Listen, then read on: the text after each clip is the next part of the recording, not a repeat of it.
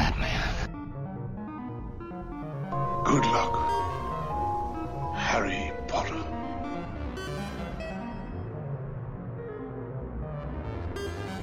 Well, cover me with eggs and flour and bake me for 40 minutes. Hello, and welcome to Screen Masters with me, Bav. Me, Fluff. And today, somehow, we're going to try and record a podcast covering the work of Christopher Nolan.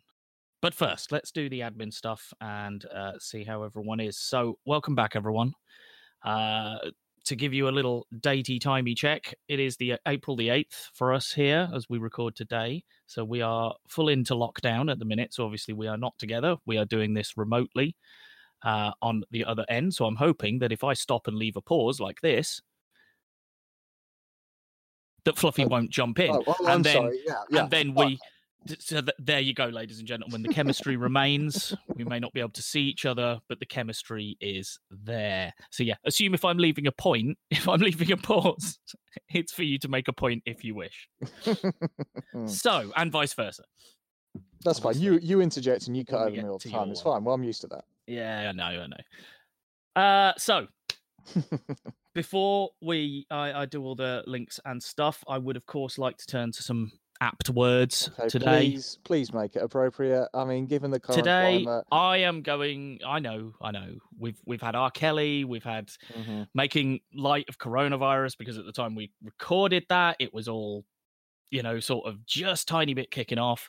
So yeah, I'm doing away with all that. We're not going political. We're not going satirical. We're not doing anything like that. So today, I would like to turn to the words of Tenacious D and say, dude, I totally miss you. I really fucking miss you. I'm all alone all the time.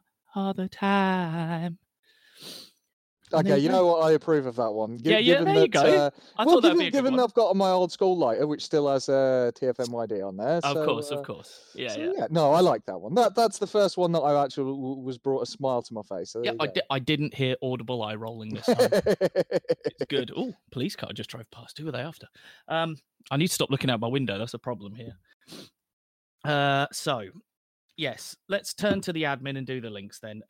So, hello, everyone. If you're listening to us, this will probably all just be on podcast format.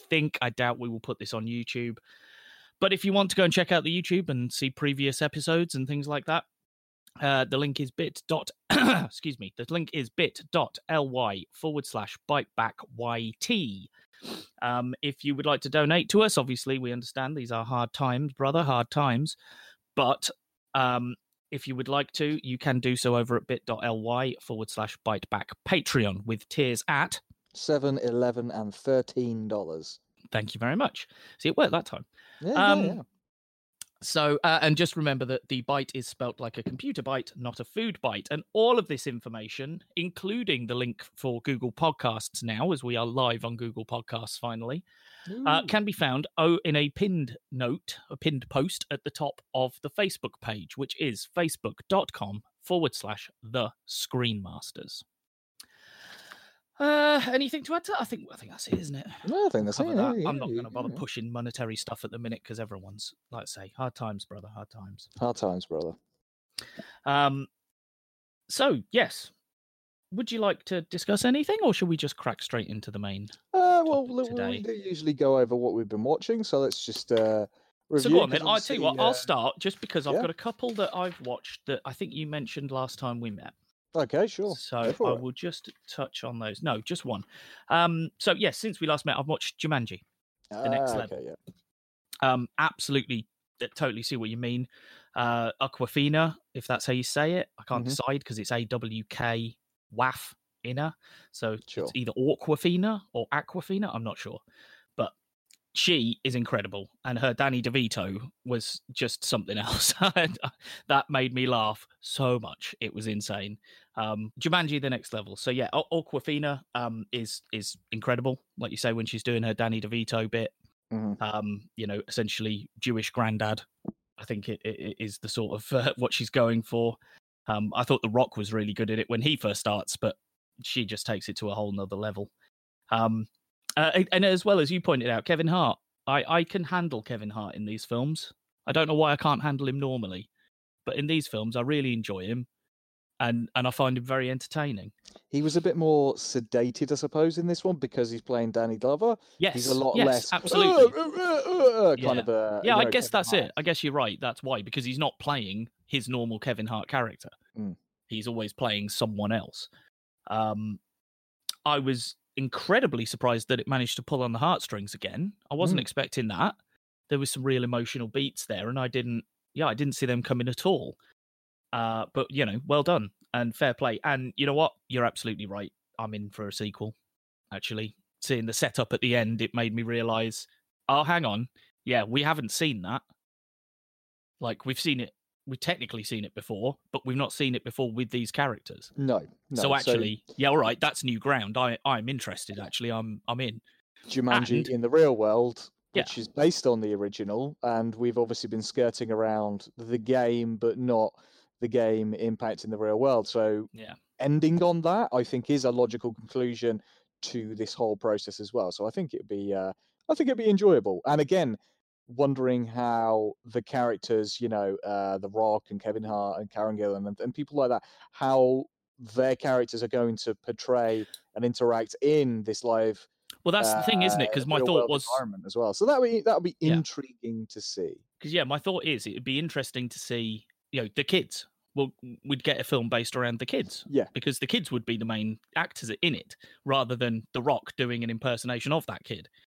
But then, like you say, okay, so what do you do with the big names? Because, you're not going to get that sort of budget off just the kids without The Rock and Karen Gillan and Kevin Hart and Jack Black.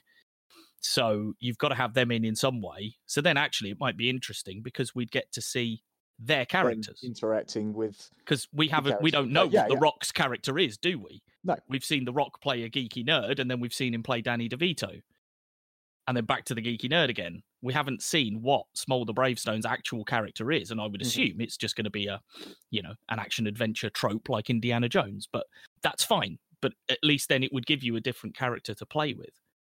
So I'm interested in that. I think you're right. But yeah, that was the only one I want to mention. I've watched another one that's worth mentioning, but maybe we'll do that in the next recording. Sure. Yeah. I'll hand it back to you now. I've watched a couple of things in the period off because it's been a little bit easier to watch some stuff. But the one that I mentioned previously that I was watching, which I did finish, which was El Chapo, which I really enjoyed actually. It was very different to the Narcos format that is picked up by Netflix and has done Narcos and Narcos Mexico. It is a very different format to that, different shooting style. It does look to be heavily Mexican financed and produced, etc. I think it's still a Netflix original. Very interesting in terms of my informative period of El Chapo itself. I didn't know as much about him as well as other ones going into it, like a little bit more about Pablo Escobar as a result of watching Entourage way back when. Because they discuss him all the time. So it was always they made Medellin, didn't they? Which was which was a film based around him. Exactly. So I was a bit more intrigued about that. So I knew a little bit more about him going into Narcos and not knowing as much about El Chapo. The series itself was very enjoyable. I do recommend it for anybody who's kind of enjoyed, say, The Sopranos. Oddly enough, it had very Soprano-esque vibes at times, dealing with El Chapo, his family, political ramifications. It shows how corrupt the Mexican government is. It shows how corrupt the DEA is because they have dealings with El Chapo throughout the majority of his drug career. So it's very intriguing. There's another, I'm guessing, fictional character who plays a politician who's kind of on the up and up, called Conrado Sol, and he's a very intriguing character as well. I think completely fictional in the scope of this TV program, but yeah, I really enjoyed it. It's one of those ones where sometimes it's nice to watch some of the international stuff that they do.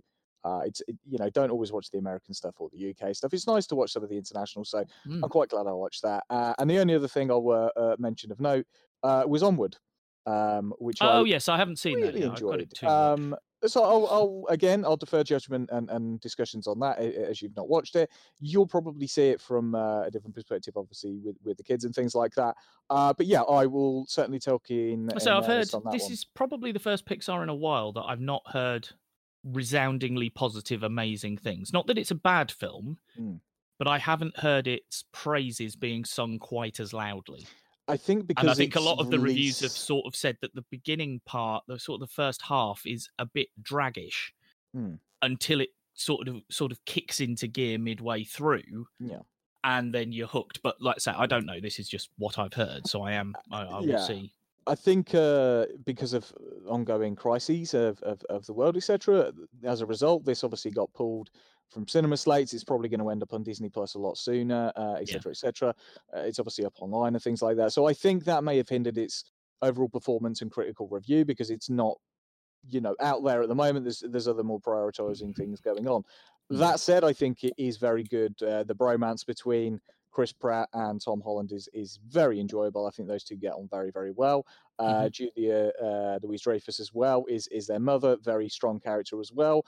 So there's a good number of people. Will this, be part of the Pixar discussion at some point? We'll have. I'm sure it will. But for now, I will say no more because I know that you've not watched it, and I don't want to ruin that for you. Okay, no worries. Well, I shall endeavour to watch it before we record our next episode. Oh, wonderful. Okay, well, so yes, today we're going to have a look at the work of, I don't know, I was thinking about this morning.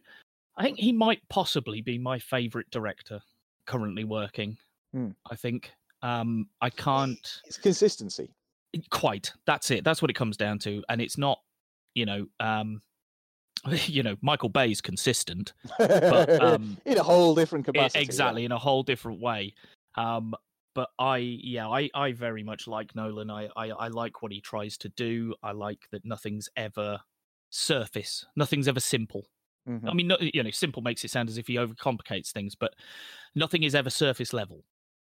It may look like it is, but actually something else entirely different is going on. An example, as you'll see as we go through, will come up in Insomnia. It on the surface looks like a very simple, basic whodunit cop thriller, trying to hunt down the bad guy. Personally, I don't think that's what the film's about, but that is what it presents itself as on the surface. So let's have a look through his slate. What I've done is taken all of his main feature films. He has done some shorts and stuff, which are practically impossible to get hold of. So I've discounted those. And of course, we've already covered the Dark Knight trilogy as its own thing. So we've left that out entirely. So taking all of that out, what we end up with is his first film in 1998 called Following. Memento from 2000, which is really, I think, where a lot of people first got his name. Yeah, his notoriety began there. Exactly. Insomnia from 2002, The Prestige from 2006, Inception from 2010, Interstellar from 2014, and Dunkirk from 2017. And again, I'm sure this won't work now, but the whole point was to tie all this into the release of Tenet in 2020. But I decided I didn't want to bin another episode to wait till later in the year. We're just going to be packing them all. Exactly. I just have nothing. We've got nothing to do. I've decided next month I'm going, we're not tying it. I'm not trying to tie it into the release of anything next month. So I don't give a crap what happens when we record. But yes, so that's what we were aiming for. I tell you what, though, I would just like to read the potential description, because so little is known about Tenet, even though the expected release is July 2020 in the UK, according to IMDb. I'm going to go ahead and guess something along the lines of January 2021. Quite. I wouldn't be surprised. But here is what it currently reads as the little synopsis for Tenet. An action epic revolving around international espionage, time travel, and evolution. Possibly about a man trying to prevent World War III through time travel and rebirth. Sure.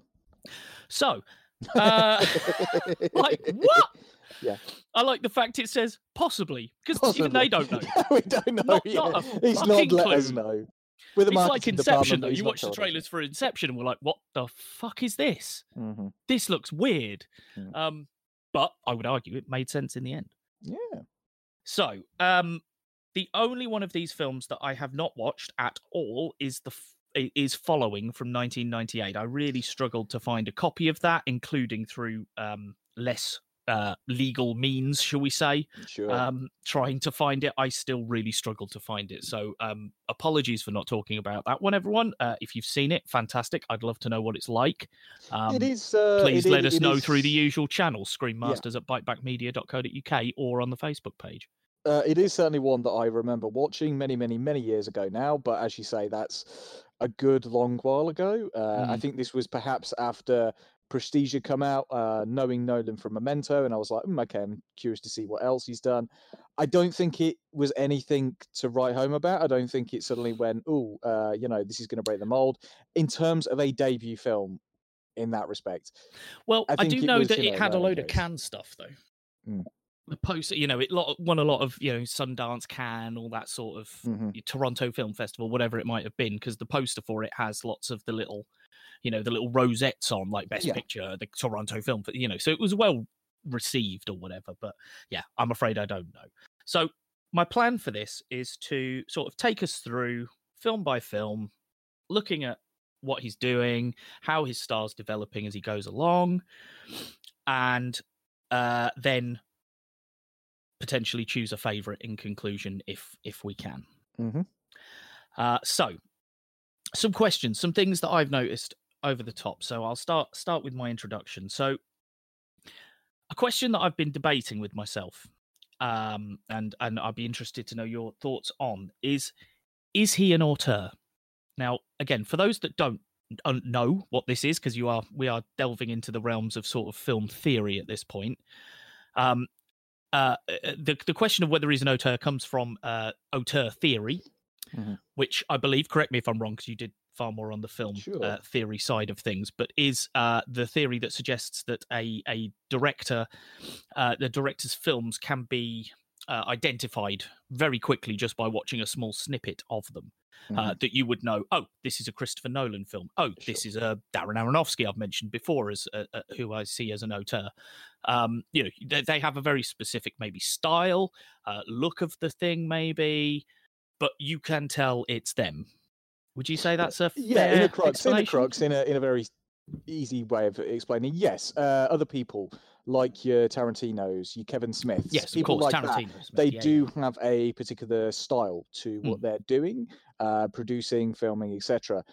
As you say, there is an evolution to each one of them because they don't necessarily stick to the same formula unless you're Michael Bay and your shit. Quite again, you know what? I've put a note here saying Michael Bay could be an auteur technically by that theory, because I can stick a film on and I know within a minute whether it's a Michael Bay film or not, or I would know within a minute if it was a Michael Bay film. Put it that way. Exactly. James Cameron in the same vein. A lot of directors could fall under this category, and while Nolan has progressed, he has changed his visual styles, etc. But there are certain examples and certain elements to his films that repeat again and again and again. Just like with J.J. Abrams and lens flare. That's his little thing.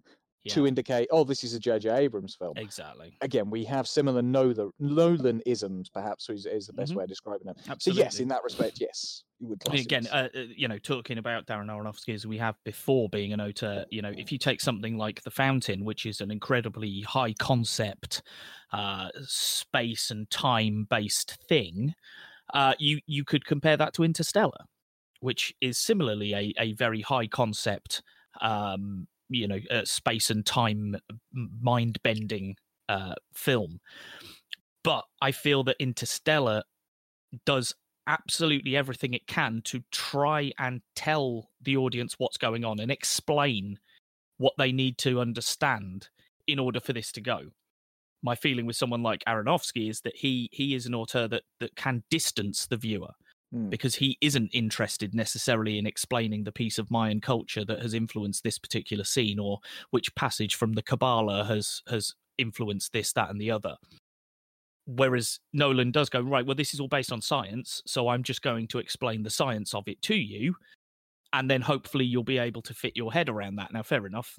Again, when we get to Interstellar, we're dealing with 5-dimensional beings across vast stretches of space and time. So I get it if some people can't wrap their head around the whole thing, but I see him as an auteur that wants to bring you into his world rather than one that wants to show you his world, if that makes sense. That's what I think that's the point I'm trying to make. Sure. I feel some auteurs, I feel like I'm stood behind a fence watching them show me what they want to show me. Whereas I feel that Nolan opens the gate and lets me come in and join him in his world. Sure, yeah. I understand that, yeah. Again, he's very keen, I've noticed this time around as well, watching some of this stuff.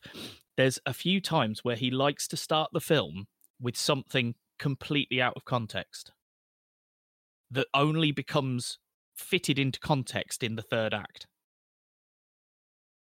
Watch out for that, because I'll point it out as we go through. Okay, yeah, no, I'm sure you'll point out the examples. I've got 3 examples so far, but I do think there might be more, but I can't think of them off the top of my head, because there are a couple that I haven't watched again recently. No, actually, I've watched enough of them. No, it's these 3 then. But he does like doing it. Something I didn't realise until I looked up all this stuff. He has never directed something that he did not at least co-write.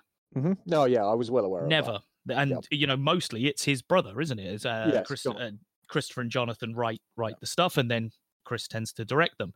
The only example I could find where it's someone from outside is the Dark Knight trilogy, where David S. Goyer co-wrote the story for all 3, but then the scripts and the screenplays for all of them were written by Christopher and Jonathan. But that's the only time sort of an outsider has come in. But how many Hollywood directors, producing these massive budget films? Because let's face it, since Inception, he's been doing incredibly large budget movies, Hollywood blockbusters, for want of a better word. I mean, I don't count them the same as a standard blockbuster because I feel they've got more depth to them. But there's, he's got a lot of time and money there he's been given. How many other directors have been given that freedom as they've gone through? Normally, you find even the best auteurs have had to go off and do, that Hollywood production that they had no control over, but they had to do it to get their foot in the door to be able to then make the passion project afterwards and go back to writing, directing themselves. I can't think of a lot of others. We've discussed a few people recently, like your M. Night Shyamalans, who Hollywood just seems to keep giving a shit ton of money to produce really terrible films. But even then, he has directed something that he didn't write. Yes, very true. But as in the majority of the stuff that he has done has been his own stuff. It's not, okay, you can now do your own film, but you've got to kind of do this thing. It doesn't appear to have been that way. It's just, okay, just line up, give him a shitload of money. He makes a terrible film and then we move on. Tarantino, again, is given a decent budget, but he's not given hundreds of millions because that's just not his style. That's just not who he is. Yeah. Again, all of his films and things like that are ones which he'll do the scripts for and stuff. So yes, there are very few directors now that have that flexibility. It's the confidence that people have in Nolan to go, you know what, we like your films. You go off. Here's 150 million. You go off and produce a great film that I know is going to blow people's socks out of the water. He's just got that confidence now, and Hollywood has that confidence in him. Yeah, to give him the sufficient funds to be able to do that. So, what were you going for? Blow out of the water or blow socks off? Oh well, blow out of the water or blow socks off. Or are you going to blow socks off out of the water? Blow socks out of the water. Yeah, I'm not sure. I can't remember what you actually said now. But, so, as I say, we can't go back to the following because I don't have it. So, we will go back to 2000 and we will look at Memento. So, I'm going to do a brief sort of synopsis. Again, just in case you haven't seen these films, some people, I would advise you to go and watch all of them. I'd advise you to watch them in order, actually, as well, because I do think you see a development of the directorial style as he goes along. So Memento is the story, essentially, of a man who has suffered some brain damage and now suffers from short-term memory loss. and is trying to find the man who raped and murdered his wife in the incident that robbed him of his short-term memory.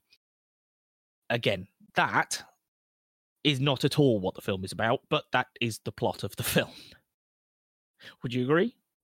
Yeah, no, yeah. It's the thing is that it's hard to sell this film going in because it's essentially Memento, a guy who has lost his memory and he's trying to piece everything together in very confusing circumstances with pictures, with tattoos or scribblings and things like this.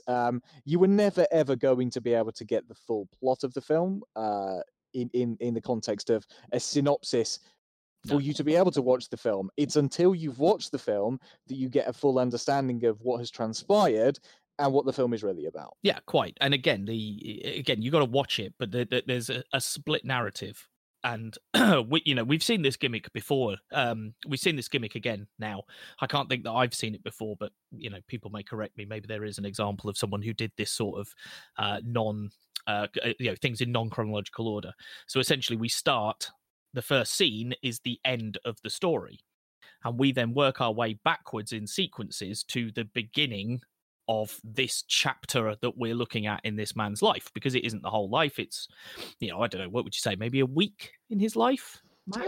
Yeah. Something like that. It may even just be a few days, but, you're following this character for a few days, but you start at the end and you work your way towards the beginning. Now, again, I have seen this used since, but purely as a gimmick. And I hate it when they do that, when when you mess with structure just for the sake of messing with structure to try and make things more interesting. Because if you start at the end, you've then created questions as to how you got there that then people are going to be interested in watching the film to find out the answers to. Yeah, I would argue you're still using it as a gimmick there. Whereas here, it reminds me of the Rick and Morty episode where there's the guy and he's reading his script and he's like, oh, the blah blah blah, this all happens. Cut to 3 weeks earlier or something like that. And Morty's like, yeah, I kind of hate these setups. I'm of the same volition. I do hate these. Okay, this is transpired. Ooh, let's go back 3 weeks earlier and watch this. No, I hate that kind of trope. This is not that trope. No, and that's the point. This is a split narrative. And by the end of it, you realize that the narrative has been split in this way because it is the best way that the director could think of to help you understand what the character is experiencing. The character experiences life in exactly the same way as we watch the film. He experiences it in small chunks that he can remember for that small chunk. As soon as that small chunk has gone, he doesn't remember it anymore unless he's written something down from it. And it's not in order. So we're watching things that happen at the beginning of the film. Then we cut to a sequence that's from the end of the film. Then we cut back to a sequence that's just after the one that we've just watched at the beginning of the film. But all of that is to try and create the sense of confusion and what's the word I'm looking for? A sense of befuddlement. Yes, yeah, I'll take befuddlement. That isn't what I was looking for, but it'll cover it. But yeah, a sense of confusion, a sense of worry, because there is that sense of worry of not knowing where things are and not knowing whether what you're saying is what you're really saying and what you've said is actually what you've been said. And then you've got other people telling you that what you think is not what you think. There's a fantastic moment in the middle of it where he is panicking because he's figured something out that's really important about a character, and he is struggling to find a pen to write shit down. But because that character knows him and is working him, she takes all the pens away. Because she knows that the second she leaves, he is going to try and write down that she is a bad person and not trying to help him. But if he can't find a pen to write it down in time, and she comes in again and trips his brain process up, he'll forget that he's just, she's just exposed herself as being an arsehole who's out to fucking hurt him. And he doesn't manage it because it works. He's looking for a pen. He's scrambling for a pen, trying to keep things in mind. And then she opens the door and slams it behind her, and it kicks his brain out of the loop that it's in into the next scene. And so we forget it, and it's left. And it's that, like I say, those sort of bits show you That's why he structured it in this way, to make you, to try and put you in the shoes of the character as best you possibly can with something like this. I mean, the film itself is very, very well edited, and that's the thing. It's without that skill. Again, these are the skills that he takes, further on as he progresses through his films. But again, it's that thing of the editing for this was very, very important, and putting the structure of the film together in such a way was very, very important as well. I know that there are, black copies, as they might be referred to, out on the internet, which are essentially a version of this film cut in chronological order. Oh, that's on the DVD. Yeah, I've got it on the DVD. It's it starts with the black and white sequences, plays into the color sequences, and then plays the color sequences in order. Yeah, so it's and it makes sense because obviously he knows what he's doing. He knew the story start to finish, and then fucked with the placement of the scenes. I genuinely think it's a film he wrote in chronological order, but knew that he was going to chop and move things around into different orders, and that's why it works no matter how you watch it. I prefer watching it in its original format because, as I say, that's the format that it was given, and that's the way that he wanted it, and that was the way he intended so that it you to could be. try and identify with the character. But obviously, when it was first released, yes, there are morons who couldn't wrap their head around it in the normal format, so they wanted it reordered and spoon-fed back to them, which, fair enough. So, where are we? So again, there's a comparison here actually to Dunkirk with this whole split narrative. Because it's the moment when we're watching the final black and white sequence, as it turns out, but we don't know that it is at the time, because the black, again, to just clarify if you haven't seen it, we're watching black and white footage, which is flashback, and then we're watching color footage, which is present day. And there is a point where we're watching a piece of the black and white footage, and slowly the color starts to come into it, and we realize that we're now in the final color sequence. And the two have tied together. And it's that moment where you go, oh, shit, I get it. Like, just pennies start dropping all over the place. Dunkirk has a very similar thing in the third act, when those disparate threads that we've been watching suddenly start to just play into each other and tie up. And it's fantastic. It feels so rewarding as a viewer because you have understood what's going on, and they've explained it to you in a satisfactory manner. Does it answer every question out there? No, of course it doesn't. And I love it for that. We never know whether he actually killed the right guy or not, whether he does kill the right guy. Is it the first guy he's killed? From what we see, no. So how many more are there? How long has he been doing this? We are a tiny fragment in this guy's life, but it fascinates me, and I like the fact that we don't get the answers, because, as far as I see it, the character doesn't have the answers, and if he doesn't have the answers, how can he give them to us? Yep. It still baffles me to this day to think about how Nolan managed to, put all that shit together in his head and have it make sense as he was writing it.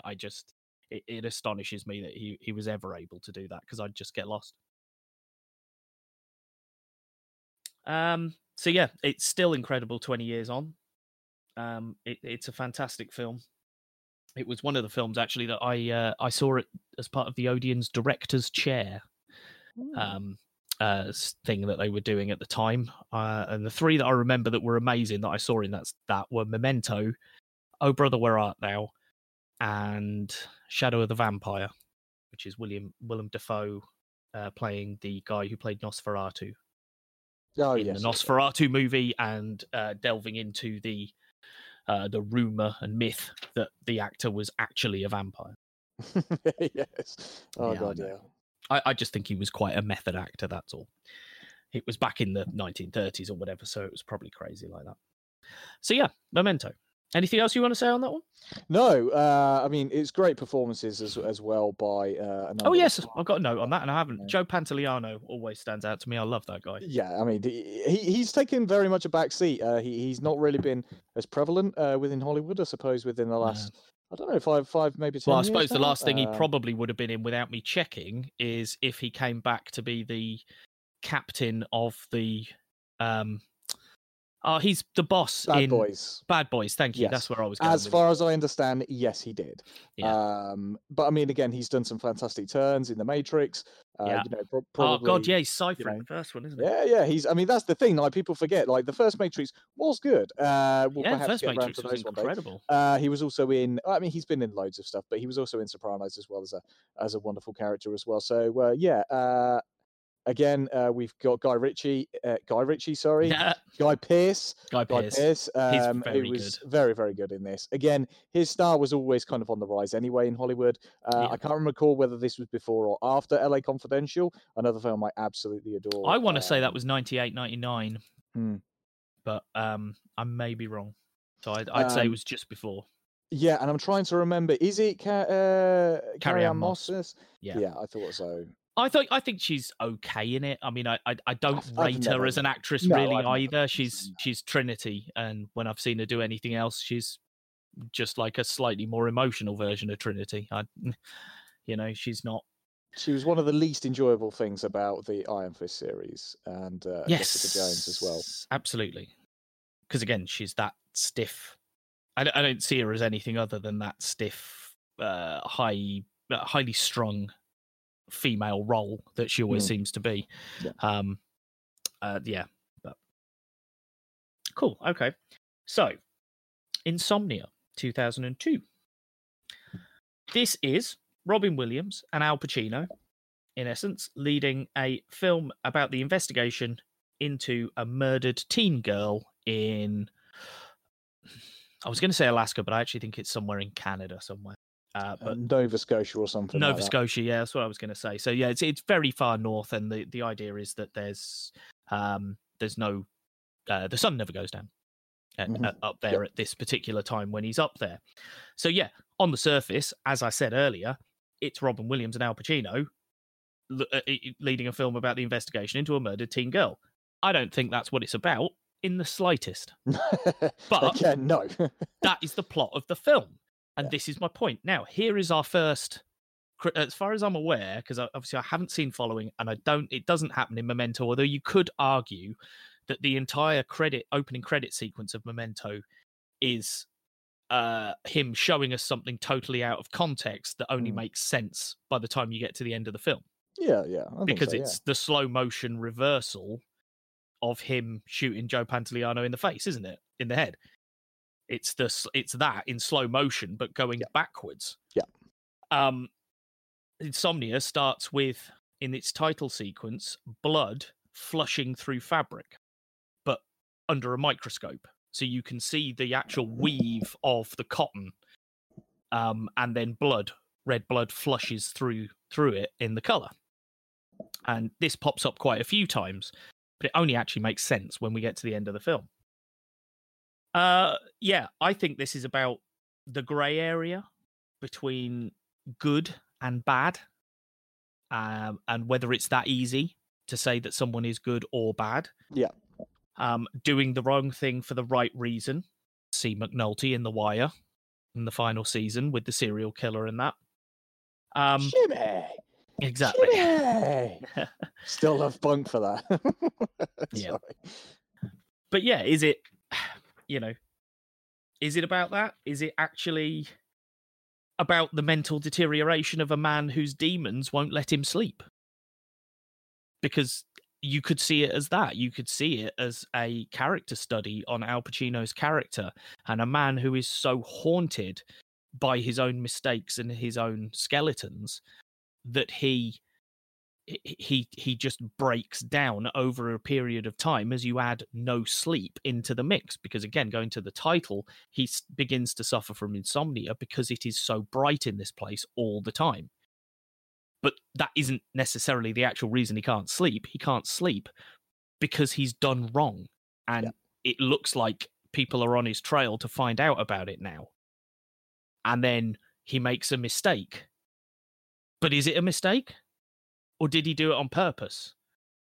And there's a fantastic bit when we get to the end, and he gets asked whether he did something on purpose or not, and he just says, "I don't know. Mm-hmm. I just don't know anymore," because he is broken. So yeah, we're playing with the grey area. We're playing with good and bad. Al Pacino's cop, as far as we're aware, is a good guy. But then, as I say, there's some, as it transpires, the blood that we're watching flushing through fabric is playing on his mind because he planted evidence in a suspect's room.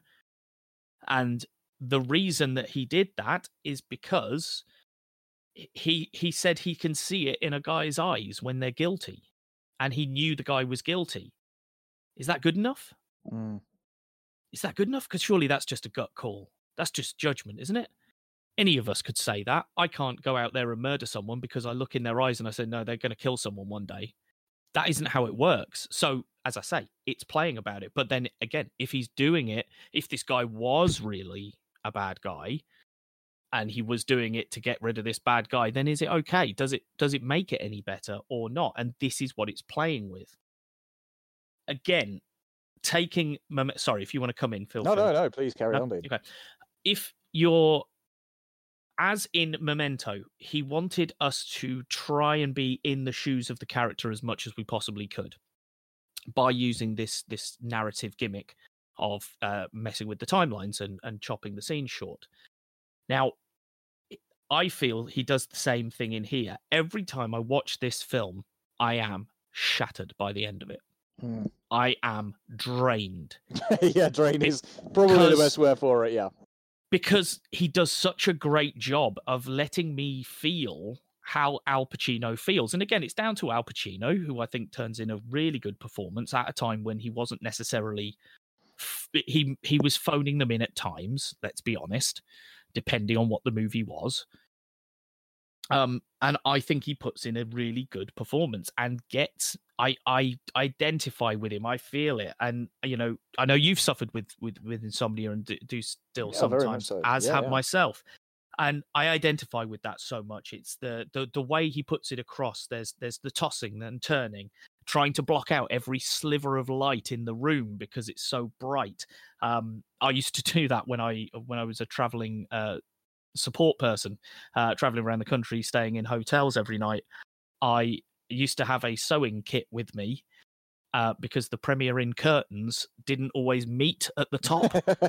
So I used to go and I used to sit and sew, just tack them together, and I'd sew the top of the curtains together so that they wouldn't separate and it would block out as much light as possible.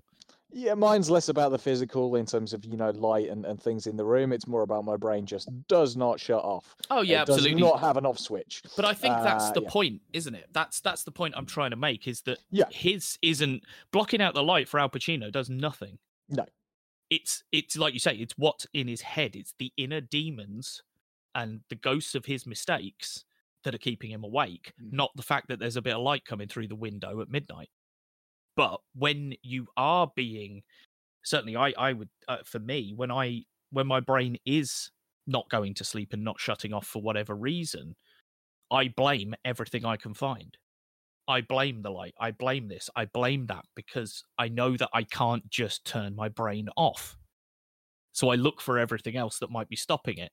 I know damn well if I'm tired enough, I'll fall asleep in the middle of the day in the garden with the sun blazing, because that's what happens. So it is usually a psychological component that is affecting it. But there's the bit where he's blocked everything up as much as he can. And I've just written ER lady because she was in ER, but I can't remember the actress's name. Tierney? Maura Tierney. Oh, yes. I know who you... I think she played Ab in ER. Okay, cool. Yeah, the good lady teacher, her indoors knew her from ER, so I just wrote ER lady. Oh, God, that's... Think of how old that is now. Anyway, that's a discussion for another day. Yeah, she walks in and he's like, oh my God, it's so bright. And she's like, it's really dark in here, and turns the light on, and suddenly you see actually how dark it was in that room. And I've done that myself. I've thought, oh my God, it's so freaking bright in here. And then I've turned the light on and gone, fuck, it's blinding. Jesus. And but your eyes have adjusted. That's the point. It looks bright to you because your eyes have adjusted to the darkness to try and see as much as they can with the little light they've got. It's the way it works. I think the again going to the performances of this. Again, we're used to seeing the Robin Williams of old, of more comedic, very less absolutely serious, and very less dark roles that he portrays. He has done them over the years. I think this and has. 1 Hour Photo was a similar sort of dark role for him as well. But Yeah, very, I very mean, good. I enjoyed it, but that's the thing. He's done a lot of comedy. He's done a lot of introspection of even if you go back and look at Good Morning Vietnam, like it's comedic in places, but it's also an investigation of the issues that were faced during that period, how some of those soldiers got on, how they managed to discuss the things that happened in Vietnam, politically, socially, etc. Is some of the areas that he was looking at in that. And again, there's been other films where you've just kind of gone, actually, again, Toys is the weirdest goddamn film you will ever freaking see. But again, there's some real serious undertones in there that comes from Williams. So again, we all know the comedic chops of him, but again, the acting chops of him. Look back at Good Will Hunting, for Christ's sake. Yeah. The reason that film is the success as it was is because of Robin Williams' performance in that. Yeah, likewise in absolutely. here. And again, bouncing off of Al Pacino. Again, Al Pacino had just kind of gone through the motions for a good number of years prior to this, just kind of doing film after film. I think I'm trying to think of the one with Keanu Reeves where he's essentially the devil playing Devil's Advocate. Devil's Advocate, thank you. This is kind of love around that film. It's trashy as shit, but I love it. That's it. So this is one of those where like he'd done a load of crap and then he'd done this and he'd done Devil's Advocate, and you kind of go, actually, yeah, I forget Pacino's actually quite good. So again, but watching Charlize those two, Theron as well, wasn't it? Charlize Theron, one of her very, very earliest films. Very early, yes. And just watching these two interact in that capacity was very intriguing. Not a couple of actors you would put together and expect to have very good chemistry against one another. Yeah, absolutely. And they draw comparisons in the film between the two characters, playing up the shades of grey. And Al Pacino is very much, I'm not the same as you. Well, why not? At the end of the day, he loved this girl. She didn't love him the same way. And when she laughed at him because he'd suggested that he did like her that way and that she might like him the same way, she laughs at him, he gets angry and accidentally kills her, accidentally pushes her too hard, whatever it might be. And strangles her, actually, doesn't he? So there is a bit of thought in it. But then again, you would argue that it takes quite a lot of thought to prepare to set up someone for a crime they didn't commit. So who's the bad guy? Who's the real bad guy? Both of them, really, isn't it? So, I don't think I've got anything more on that one. Like I say, I think it's a very interesting film. I think it's a very good film. I don't think we'd quite gotten to, like I say, I think we can see that he doesn't want to do anything surface at this stage, because you could have quite simply just you could have called it something different than Insomnia and just done a very standard, set that in New York in the same time period, and it's a basic cop thriller, isn't it? But you move it somewhere else, you add the extra bits and pieces here and there, and suddenly you've got a far more interesting prospect than your average cop thriller. Don't be wrong, there's a place for those, but I always enjoy being challenged.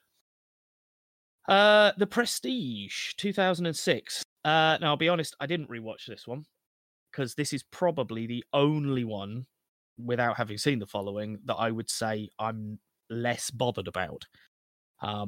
It is one of... It's not surface, it's got depth to it, but I feel that because it's a magic trick, essentially, it's one of the most basic of his works, because going into it, I was aware I was looking for a twist. And that at some point I was going to get dealt a twist. Now, you can argue that some of his stuff here, you could argue that the end of Memento is a twist ending.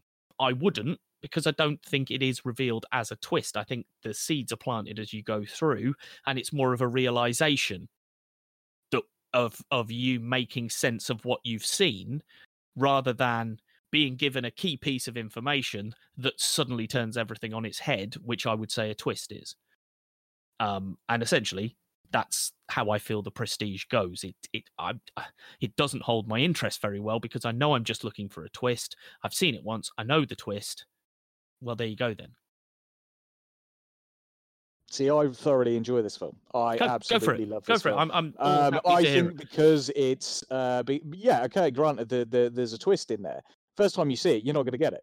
No, and I'm not saying I did get nobody, the twist at all. that I I know just that's knew... never seen this has gone in and gone, oh, but again, that's like saying, you know, I could watch Empire Strikes Back and then get to it and go, oh, it turns out he's Anakin's father. What the fuck? I'm still going to watch it again just because I know that he's Anakin's father. Doesn't mean I'm not going to watch it. If I could defend that slightly, I would say that Anakin being Vader being Luke's father isn't a main driving factor of the plot. It's an incidental piece of information that helps us understand the relationships between characters. Whereas in the Prestige, the twist does impact the plot, is a plot point, is a key to the plot. And again, I'm not saying that I got the twist in the beginning. What I'm saying is, as I went in, because they even explain that the Prestige means to complete a magic trick, don't they? Mm-hmm. Is to pull off a magic trick, is a prestige. So I was aware I was looking for a magic trick or a twist at some point. I didn't find it. I didn't get it as we were going through, but that's what I was constantly looking for as I was watching it. I think this is one of, if not perhaps one of his best works, because the actors involved in this, the story involved in it, the visuals involved in it, the mise en scène of it all is very befitting to the period that he set it in. The surprise cameo of David Bowie in there is absolutely brilliant. You know, loads of people were like, "Why is he in that? Who cares why he's in there?" Doesn't he play Tesla? He does. He plays Nicholas Tesla, and he's absolutely fantastic. And again, there's those little things of you know, the first time Jackman's character goes to see him, and then kind of walks out and sees his hat in the ground, and you're just kind of like, okay, so there's these little threads piecing it through as we go along. You know, Christian Bale's relationship with his wife, or wives, as you might say in some ways. The way that they all interact, the surprises that are coming, you don't see most of this coming along. You just see this as a competition between two magicians who kind of want a bit of a one-man-upmanship over each other. Yeah. And it's so much more than that. It gets so much further than that. I think this is just one of his best works, because he's not at this point got the hundreds of millions of budget that he will get as a result of kind of going on and doing Batman and Dark Knight and things like that. This is before he suddenly gets those kind of budgets. Oh, so yeah, this was 06, so Begins was 05, wasn't it? So this is like just after Batman Begins. That's it. And now, don't get me wrong, that made a truckload and that gave him notoriety, but it's not until he does the second Batman that absolutely, 2008 shit suddenly changes. But at the same time, you've got him. You know, you've got Hugh Jackman, and you've got Christian Bale. So you've got Batman and Wolverine. I mean, come on, Batman and Wolverine. You've got the wonderful Michael Caine reappearing in yet another Nolan film. And I think he's going to appear in practically every... He is in every Nolan film from this point. Yes, exactly. So again, we've got credibility of the acting. We've got again, David Bowie, as I say, it's fantastic. You could put a number of different actors or personalities in that role, and it wouldn't have worked as well. Putting him there was absolutely ingenious.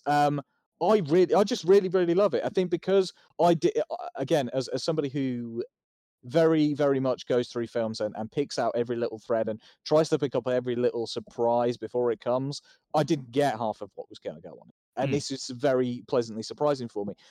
Again, when I go back and watch it and have rewatched it, you pick up so much more because you pick up the interactions between the brothers. I'll say no more on that because I'm encouraging everybody to go and watch this. The interactions between the brothers, how certain threads maneuvered throughout the film, and you can see that plodding along now.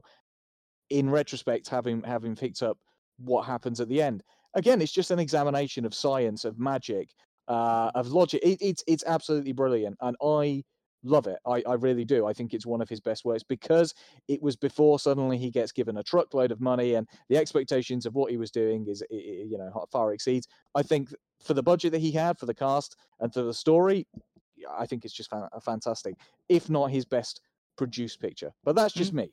Interesting. Well, yeah, like I say, I defer to you on that one. Then I've like I say, it doesn't hit for me quite as much as the rest of the stuff does. But there you go. That's the subjective nature of filming, isn't it? Well, I know that there are reasons why the one that I will choose as my favorite resonates with me, and I would imagine that those reasons don't exist for you because you don't have children. Sure. So you don't see it. You maybe don't come at it from the same point of view as I do. Sure. But then again, similarly, I don't come at some things the same way you do. So, hence the subjective nature. It also came out at a point where there was a very similar film with Ed Norton, I believe, called The Illusionist. God, that was shit. And that was it. So that's the thing. It was funny because you literally put these juxtaposition against one another, and you kind of had similar, I wouldn't necessarily say expectations, but you would have gone, Ed Norton, oh, he's great, he's done X, Y, and Z, and it was an absolute travesty. It was absolutely boring as shit. Whereas this intrigued me. This one gripped me. And yeah, I can still just think of a number of scenes in my head now that played and resonated. So yeah. Cool. Okay. So next one is Inception, which I haven't watched again very recently, but I have watched in other times.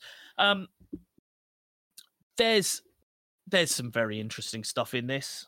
I think if you remember at the time it came out, there was so much about it, and I always was confused as to how people didn't understand what was happening. Because again, I think he does a great job of introducing us to something that's completely out of the realms of our understanding and makes it relatable to us and makes us understand the structures of it and how it works. And again, he's always throughout all this stuff, if he sets up a world that is slightly different to ours, he knows the boundaries and he obeys the rules. He never, ever strays from them. So if, with the time shift thing as it goes down, he never messes with that just to suit him.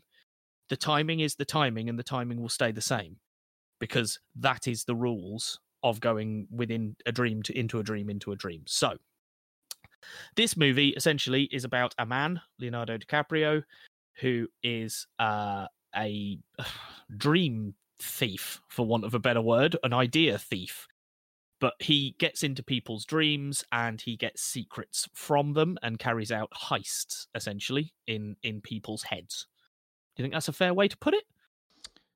Yes. He gets challenged with trying to implant an idea, not take something out of someone's head, put an idea into someone's head, or inception, as they call it, so that person will then have this idea and follow this idea through to its end. Well, in a sense, that's what that's what the end goal is. But at this moment in time, that's not something that they feel is possible in the scope of his kind of business relations with Joseph Gordon-Levitt. Their whole thing. But he does say that he's done it before. Well, yes, which becomes important. He has, but then again, that leads into a little bit more of his character. But as it stands, he is going into people's brains, to their dreams, with the intent of stealing some level of information. Corporate espionage is the best way of looking at it. That's it. Yes, that's the word. I'm sure he uses that himself in the film, doesn't he? Mm-hmm. So yeah, again, another one that starts with a something totally out of context, because it either starts with his spinner just spinning, or the first sequence is him washing up on a beach and getting dragged up to Ken Watanabe's house, isn't it? Yeah, it's the latter. And Ken Watanabe is an old man, and you have no idea what any of this means, and then suddenly we're starting from the beginning, and then obviously that all makes sense in the third act, right at the end. But yeah, it's an incredible film on many, many levels, I feel. It's the concepts it's dealing with, I think, are brilliant. I think they're well worked.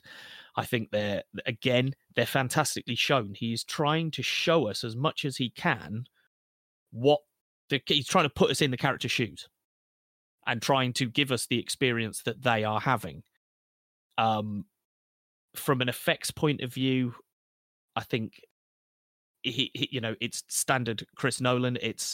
I am going to do all of this, or as much of this as I can, practically and with actual visual effects before I have to go to special effects to put things in, or is it the other way around? Special effects is one and visual effects is the other, but either way, he's using practical effects as often as he can. The sequence where Joseph Gordon-Levitt is fighting someone in a hotel corridor and the whole room is turning and he's having to run up the walls and onto the ceiling to get to the guy. That was all a practical rig that they built and they turned around and filmed him going through, because that's the way that it looked the best. Yeah, I mean, there are so many great visuals in this, as you say. Scene with the rotating room, which they clearly constructed. Again, the little bits where he is walking down they're sat at the cafe and then everything explodes around them. And again, when they go for a walk, and then she starts grabbing doors and then starts turning things and then creating, elaborate, very long corridors and things like this. It begins to unravel itself, and you realize that in this dream state, anything practically is possible, but there are still rules and limitations to what they can do, like the infinite staircase and things like that. It still has to be there, it has to be functional, but yes, it can be an infinite staircase, but guess what? But it also doesn't have to be. So there's a lot of constrictions to what they can do, because they don't want to make the person whose dream they're going into abundantly aware that they're dreaming, so they need to play around with this kind of stuff. So that was very intriguing. Again, go into the detail, the level of drugs, the type of drugs that you need to have in your system in order to be able to reach X level, Z level, whatever.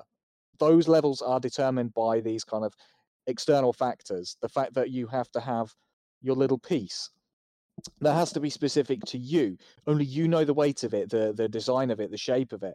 That it feels what it does. Because you need to know for yourself that you are in a dream or not. So all of those little things, introducing each of the various factors to put this whole operation together. You need your DiCaprio character, because he's the kind of head guy. You need Gordon-Levitt because he's kind of the rational guy who's going to try and deal with some of the nitty-gritty. You've got your Tom Hardy, who's kind of the... he's almost a comedy relief in this, isn't he? He is the comedy relief. I mean, he's not. That's underselling him entirely. But he's the stuff guy, isn't he? He's the equipment man. Yeah, he's the personality guy as well, because he takes on the persona of other people and things like that. So he's very good at it. You've got Ellen Page. Ellen Page, thank you. As the creator, she's the essentially architect. Us, isn't she? She's the viewer. She's leading us because she's never experienced anything like this and doesn't know that this exists. Mm-hmm. So we're learning stuff as she learns it. And that's how we get the exposition out, because the character has to explain it to her, or she asks the question because she doesn't know the answer. And then we get to join her in getting the answer to it. So we discover stuff as she discovers it going along. Yeah, you've got Ken Watanabe as the money man. Yeah, is the best way of describing him in many respects. Yeah, but this is all basically for DiCaprio's character. This whole enterprise is the most important thing to him, because it allows him the possibility of returning home to his kids. Now, the reason for that, again, this is where he's created, or he's done Inception before, is because he's implanted the memory in his previous wife's mind that the reality that they were in wasn't real. Yeah, because they went to limbo, didn't they? Yeah, and they'd been in there for so long. He didn't want to be in there anymore, and he wanted her to come out, but she didn't want to necessarily come out. So he put the idea in her head that, it's not real, and maybe but even when she went back to the real world, she still was under the delusion that none of this is real. The idea had taken hold so well Yeah. that she no longer believed any place she was in was the Yep. real world. And so killing herself implicates DiCaprio's character in a murder, suicide kind of a situation. Well, she does that, doesn't she? She yeah. sets it up to make it look like he murdered her, because Yeah. then he has no choice other But than to to kill join himself as her well. in Yeah. jumping, Yeah. or to stay there and face the impacts of what she's set up. Yeah. So this whole thing is basically him, as you and this is perhaps where you were saying about the importance of getting home to his kids. And that's the he will do anything that he can. He will do something which but everybody believes to be incapable of being done, and he will do it because that's what he has to do to get home to his kids. Yeah. And even if he knows it's damaging and, you know, it could affect, he knows the implications of what he's about to do, and he's going to do it anyway because, as you say, he is driven by the sole thought of getting back to his children in the real world. Yeah. I mean, there's been a number of parodies about this, you know, place obviously touched on it in South Park. Yeah, I was going to say we discussed it in South Park. So, and again, loads of other people have parodied it and taken the piss out of it, but at the same time, I think it's perhaps just jealousy of people going, I wish I'd thought of that before, or I just don't get it. I'm too stupid to get it. I know that's rather critical. I've had numerous conversations with people that just say, plain simply said, they didn't enjoy it because they didn't get it. Which I've heard that too, and I kind of find myself going, really? How? Yeah. What? You know, I can help you, I think, because I don't like. I think either you're overthinking it and you're trying to put more into it than there is, or you're just not understanding what's being explained to you. Because, as I say, he does explain it. It is there. They tell you each step of the way. Very much so, yeah. What's going on? Yeah, that's it. I think it's at the very beginning where he's having that conversation with Ken Watanabe. He's basically just describing a situation where he could go into somebody's mind and do X, Y, and Z. And yeah, he elaborates on it numerous times throughout the course of the film. It's not a throwaway kind of a thing of, okay, this is what we're doing. And no, it's laid out. It's all piece by piece shown in front of you. This is what happens, and this is how we're going to get to this. Again, the performances of everybody involved is absolutely phenomenal, which is why I think this was perhaps the most critically successful film and commercially successful film, because of the fact that you've got your DiCaprios in there. You know, big names, big names like that. You've got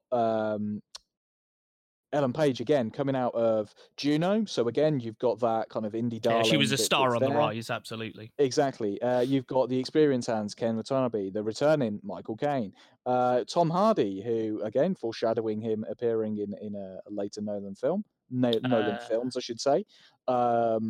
Again, it's just not in Interstellar, but he is in Dunkirk. So he is in Dunkirk. He's also in another one, but we can't talk about that because we've already discussed it. Bane, of course. Bane, of course. But again, the story for this is fantastic. The visuals for this is fantastic. The acting is absolutely fantastic in it, and that's the thing. As you say, by the end of the film, again, it's DiCaprio. You love to hate this guy because you know. He's such a bastard at times because he's very good at what he does. He does make you kind of click with his characters. He you know, he may be a complete bastard in real life. I have no idea. He seems like a nice guy. I don't know. It's always been the jealousy thing for me. How can you? It's like Brad Pitt. Like you can't be that good at acting, be that attractive. It's just not fair. Yeah, you're being a bastard. You're not allowed to have all of it. But again, he's so good. He's very, very good at this. You get the compassion for him. By the end of this film, you kind of want him to have succeeded so that he can return to his kids. The ending, which you know everybody that has understood the film has always been talked about. Does it spin? Does it keep spinning? Does it not? And I love that question as well. I love the fact that he left it there. Yeah. And again, that's another hallmark of his work. He doesn't always. I would say he gives us the answers we need, but not every single answer. And I think that's the way to be. Because again, I would argue that, you know, I haven't come out of let's take bloody Rise of Skywalker again. I'm sick of banging on about it, but let's take that again. What have we learned since the last time we met up? That fucking apparently Emperor Palpatine was a clone in Empire Strikes Back. Beg your pardon? And in Return of the Jedi. Beg your pardon? Yeah, apparently so. Apparently J.J. Abrams had a discussion with George Lucas, and George Lucas told him that Palpatine was a clone already by the time they got to Return of the Jedi, which is why he didn't die when he was thrown down the thing. Whatever.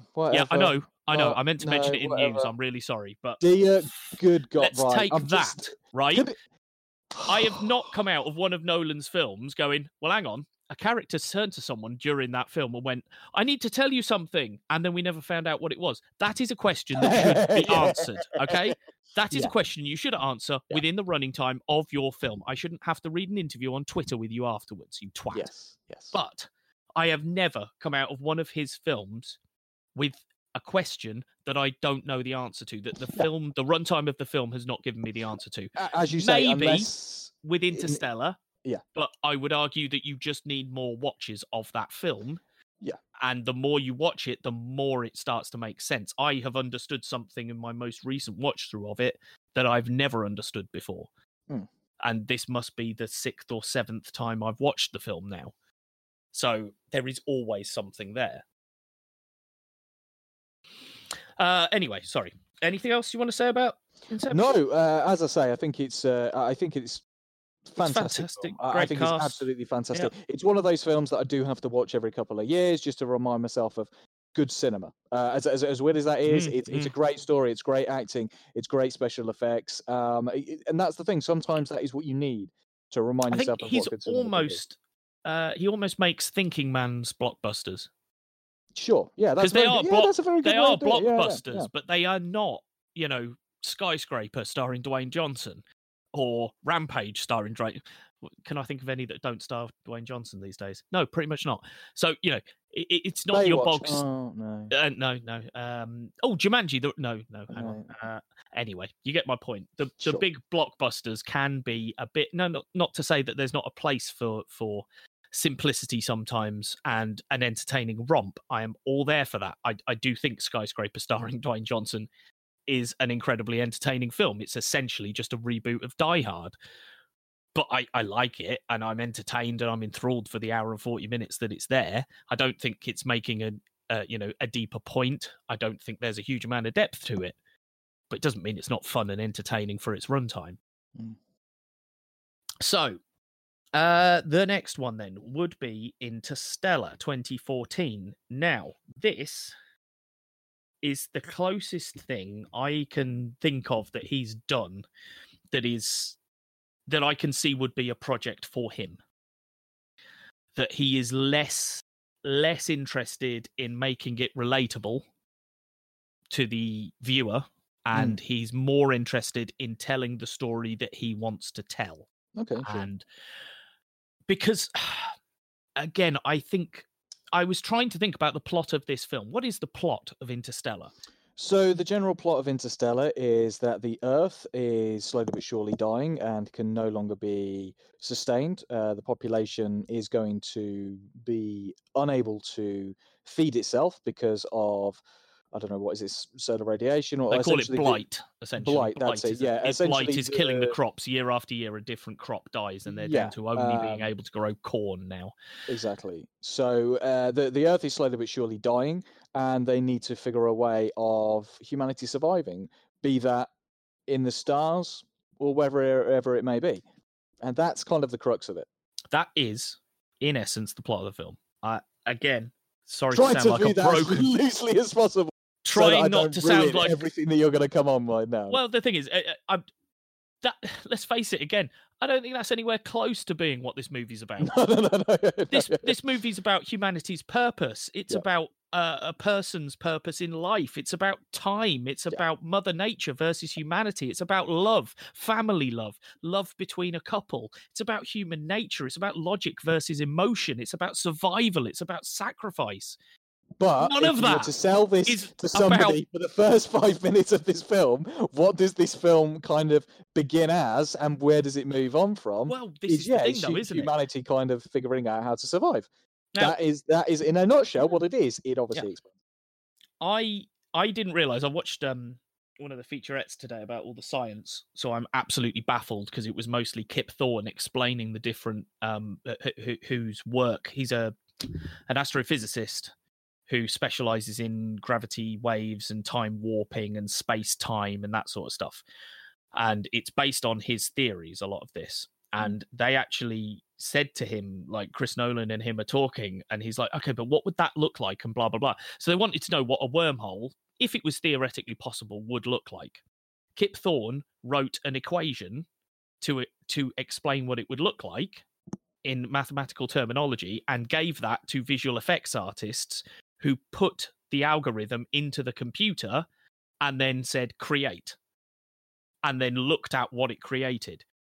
They also did the same thing to get the look for a black hole and how the black hole would look, because it would be warping space-time around it, so it would appear as if there were fluctuations like waves around the edge of it. The matter around it would be getting warped. Even though there's a circular disc around it, it would actually be being visible around the back and top and bottom of it. It's an incredible thing. I felt thick by the time I'd finished watching it, to be quite honest. I felt like a moron, because I was like, I don't have understood half of what you've just explained. But obviously that was the true science behind it. And Nolan being Nolan, he, instead of just being a filmmaker and going, I'm going to do a film about this, he got in one of the leading minds in the field and said, right, you tell me how to make this, but so that I'm basing it on current theory, like, and current working knowledge. So this film starts, and I'll be fair, it takes some time to get going. I know you borrowed it off me not so long ago to watch, but it is 35 to 40 minutes in before we actually find out about the main plot of the film, which is go find another planet for us to move to. I mean, I love it. I'm always engrossed by that, because if you don't have that 35, 40 minutes of getting to know the family, getting to know the Earth, getting to know the situation that humanity's in, the payoffs that come later don't mean anything.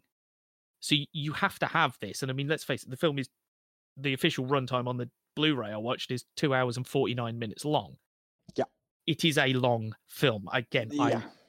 I am always engrossed, and I am always along for the ride every time, and I never take my eyes off it. I think, as you say, though, this film does, I think this is, one of the things that the film does suffer from in terms of this opening thing. It takes far too long to get to where we need to be to get that forward. Too much plodding along on the farm and things like that. I understand the significance of part of that, but because you need to have the sequences in her room seeing the ghost as it is, don't you? You need to see that stuff so that later on we can come back and see it.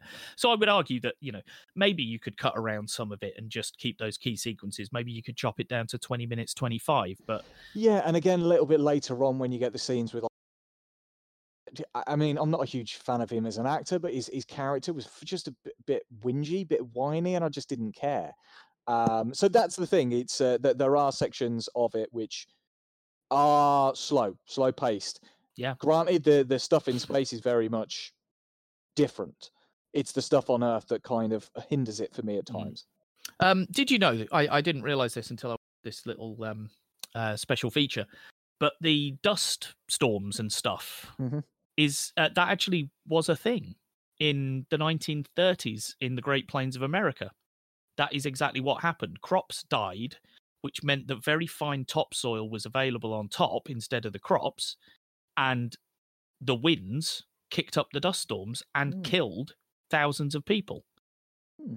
And apparently in Texas, in the modern day, they are experiencing similar things. Yeah, I mean, it's that kind of blight on crops and things like that has always been commonplace. And then that's the key. It's when the crop dies, it leaves the fine soil on top, which then gets whipped up by the wind into the dust storm. So it is the crop's death in the first place is what causes the situation for the dust storms to happen. But I was fascinated. I didn't realize that was a thing, that had actually happened. Now this one for me, there's I for the first time I'm watching it this time, I actually did a cry meter just to see how many times this film makes me cry as we go through. Oh dear. We end up at 5 by the time we're finished. Oh dear. The first one is when he leaves his daughter when he leaves Mirth at the beginning, because again, I can't handle that as a father. Mm-hmm. I don't know how you make the decision as a father between following your own dream, should you be presented with the opportunity to do that dream again when you thought you would never have the opportunity to do, and, you know, being a parent, being there for your children. And it's so exciting for him and so terrifying for his daughter. And he doesn't, you know, he says to her, "Oh, you never know. By the time I get back, you might be as old as me. Wouldn't that be crazy?"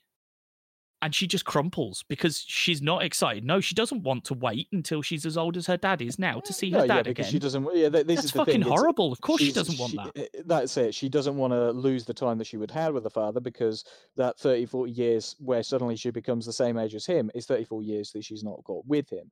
Exactly. But again, in the grand scheme of things, it's, you know, he's in some ways looking at it perhaps selfishly, thinking, okay, yeah, this is my dream, this is what I wanted to do. And yeah, he's got that rose tinted look in his eye, thinking, wow, I get to fly this and stuff like that. But at the crux of it, again, without revealing too much a little bit later, it is actually the savior of the human race that he's actually doing this for. Yeah. So I understand that again, that compulsion, but at the same time, this is sacrifice. Exactly. Yeah. It's sacrificing for the greater good.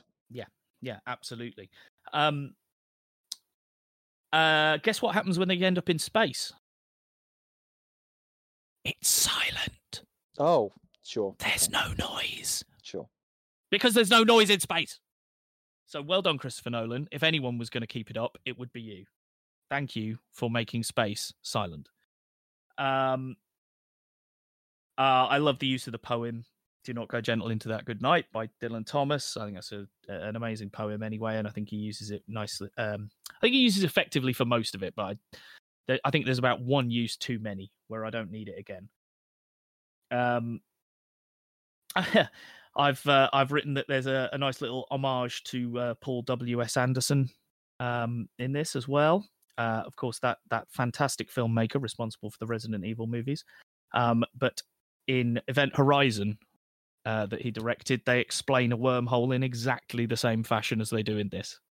Fold a piece of paper in half, poke a hole through it with a pen, and then push the pen through. Well, isn't that for most sci-fi shows in this day and age, pretty much? I just thought it was funny because it always reminds me of Event Horizon, because that was the first film I saw explain it that way and make sense of it for me.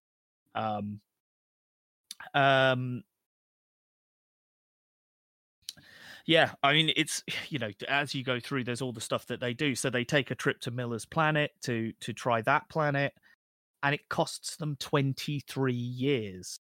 And a crew member, and they gain nothing. Nope. And that's it's the stakes. The stakes are so high out in interstellar space. We are so close to the brink of death out there, in comparison to being here on Earth. Coop listening to the messages when he gets back from his 23-year trip, and his son letting him go it breaks me in half again. And I also like I forgot to write down the guy's name actually, but the guy who gets left on the station while it gets left on the Endurance while they go down to the thing and back. Him when they come back, the change in his character is fantastic. It's really subtle. He spent the better part of 20 odd years on his own, exactly. And it's the way he sits, the way he talks. He's suddenly very, his reserved. Voice is different and stuff. And of course, that would happen.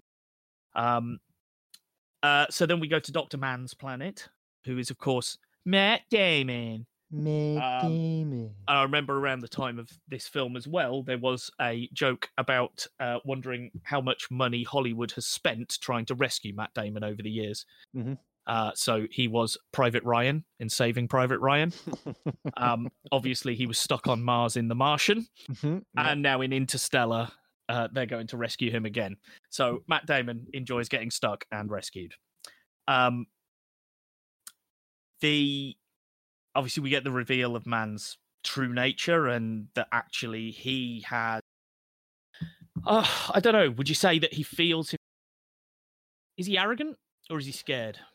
I'm not sure Scared. whether he thinks so much of scared. himself He's- that no, he no, no, has no, to he- survive, or I whether wouldn't say he... he's arrogant. I think he's just he put himself forward for this mission to, okay, let's hopefully find these good planets and things like that. Maybe thinking, you know what, I'm the one that's going to go for the easy you're right, one. actually, I'm going to go for the easy one. I'm going to get the planet which has got the life in it. Guess what? Turns out I don't. Shit. Yeah. Well, I don't want to stay here. I don't want to die. I don't want to die. I don't want to die.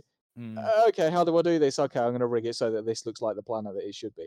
Yeah. So no, it's entirely selfish means. No, you're I right. mean, seriously, what was he expecting? Like, even if he got back to Earth, what would they do? Put him in jail? But he doesn't care. He'd be back on Earth then, wouldn't he? That's it. So... It doesn't matter.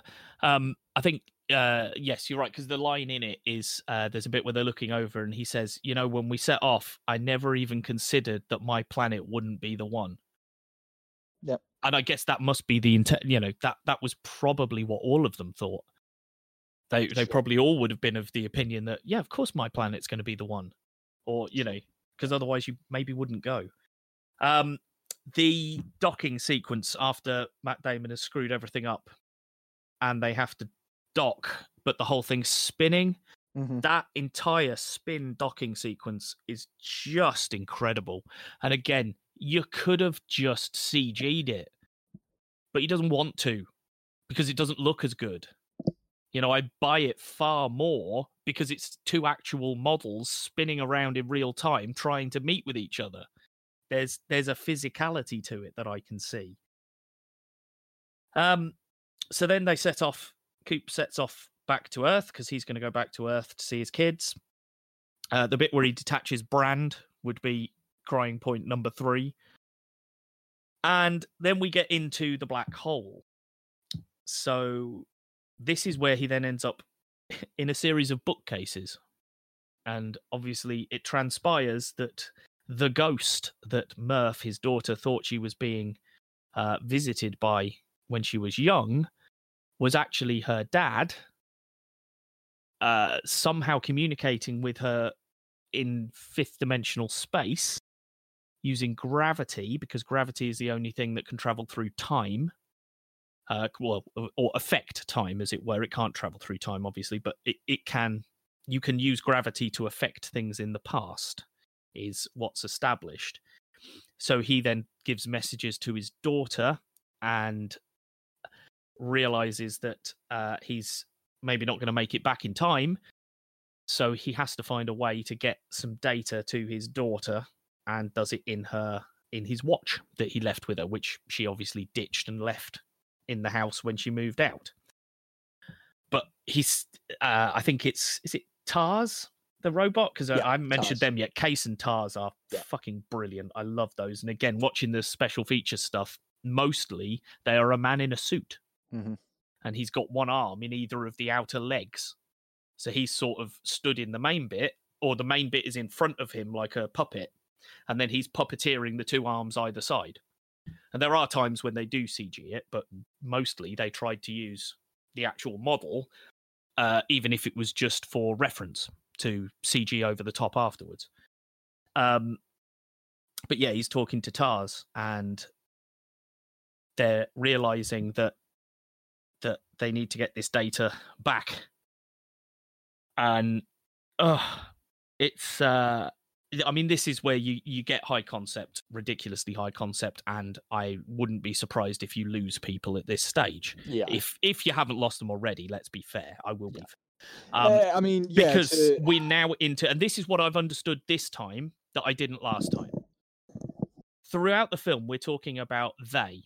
There is a reference to they. They have done this. They have done that. They have given us a wormhole on the edge of Saturn that will give us access to potentially a dozen habitable planets on the other side. But we don't know who they are, and they don't know why they have done this. So it's eventually decided, because he goes back and gives himself coordinates to go and find the place, to find where NASA is, so that he can go and get set on this trip in the first place. So he is the one who sends himself out into space. He then codes the stuff that his daughter needs to know into a watch, because actually they were never intending to save the planet because they couldn't. And this is Michael Caine's character being a duplicitous arse, which he isn't normally. So he codes the stuff in so that she can save the Earth. But like I say, there's all this high concept stuff. It turns out that because they are 5-dimensional beings that can move through time as if in the same way that we can move along length or width or height. You know, we operate within 3-dimensional space, and we experience the 4th dimension in our daily lives as we pass through it. But we cannot see it as a point A to point B and look at any structure of it. But it turns, their suggestion is that they are us, but years into, thousands of years into the future, when we've evolved and we've become 5-dimensional beings, and we go back to put this wormhole in place in order to save ourselves, because if we don't, our species will die out, because we weren't necessarily supposed to live on Earth forever. The key, some of this stuff, like with the watch.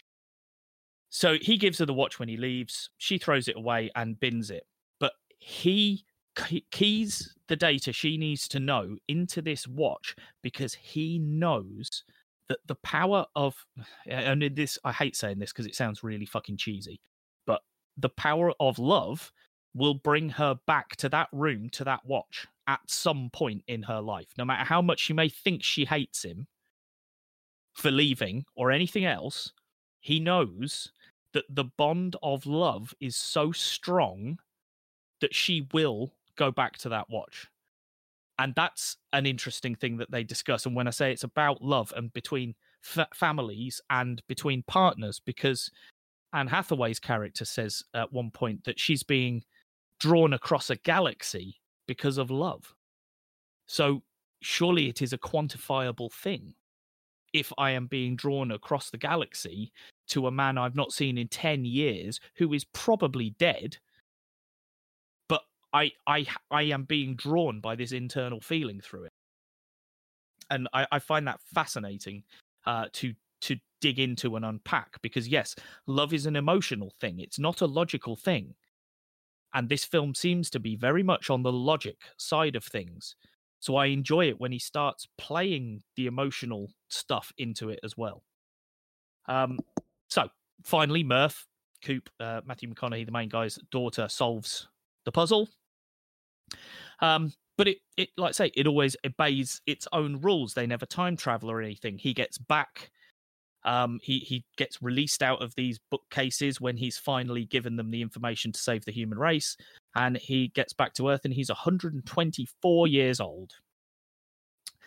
And here is where what we see right at the beginning of the film makes sense. So the film starts with a documentary-style talking heads, series of talking heads of old people talking about how life was on Earth with all the dust storms and stuff, and how bad it was. And we see a few of these right at the beginning of the film, and then nothing is mentioned again until we get to this third act, and we see that they are talking heads that are playing on a model of Coop's farm from Earth, and they're talking heads from a museum piece. But again, he throws them in at the beginning, totally out of context, so that we don't know what they are. And then finally, the penny drops in the third act. When he sees his daughter in a hospital bed, that's cry number 5. Watching himself leave her room is number 4. I missed that one. So yeah, I mean, go on. Before my final thoughts on it, I'll pause and let you say anything you want to. No, I mean it's the visuals of this film are truly fantastic. Like you And the genuinely music as don't. well. I adore the music. It builds and crescendos so well with what's happening. So yeah, the visuals of this film are absolutely fantastic. I'm not entirely on board with the story all the time. It's a bit cumbersome in places. This whole thing of, like you say, Anne Hathaway like going out into space and trying to find this guy because of love and all that. Yeah, I just sadly that's the stuff that kind of escapes me. I'm not too bothered by some of the interactions going off on Earth. It is the visuals very much for me that's kind of the standout more so. I think the performances of most of the cast are decent, but again, this is not the best best cast that Nolan has had to deal with. Unfortunately, Matthew McConaughey, he'll always be the all right, from Dazed and Confused for me. No matter how many other films he's done, he will always be that guy. Does he do a very good performance in this? Yes, better than most of the crappy rom-com films that he's done with Sarah Michelle Gellar and the likes over the last 15 odd years or something. This was him finally doing something probably serious one with Kate Hudson True... in there somewhere as well, I'd imagine. Exactly, Kate Hudson was the other one. That was it. After doing True Detective and trying to get himself into something a little bit grittier, he did this, and it was very good. Anne Hathaway, she's all right. She just does it again, just kind of a bit of a muddlesome kind of person. There's not much to her. Michael Caine is perhaps the only interesting character because there's a bit of a secret that he's keeping. Jessica Chastain is decent enough as Murph as she grows up. Can't stand Casey Affleck. Wes Bentley, not really too bothered by either. So again, unfortunately, I think this is hindered a little bit by some of the casting and some of the performances. It's not going to be on my top of my Nolan list. It is in terms of the special effects, and when they're up in space and you see them go through the black hole and everything that involves in there, and then they go through and it's the gravity well and the impact of that onto the planets and things like that. That all looks cool and things like that. It's just by the end of it, I'm just not as bothered. It's gone through a bit too much. It's a bit too long for me in too many places. That's kind of the problem I have. Don't get me wrong, I think it's still a very good film, but I think it could do with trimming a little bit at the middle. At the beginning, a little bit in the middle, probably not as much towards the end, but there's a little bit of trim there. It's too long for me. That's fundamentally the crux of it. Interesting. So this, as I suspected, is, as I thought in the first place when I was thinking about this, is what I would say is the most difficult of his films to get on board with, because I don't think he plays to the mainstream in this one. I think he explores what he wants to explore, and he's not really that interested with this one in making sure that you're on board with it. I think you either go with it or you don't. So in summation, yeah, it's long, it's slow to start. I wouldn't change a single second. After that initial 60 to 40 minutes, we're pushing forwards.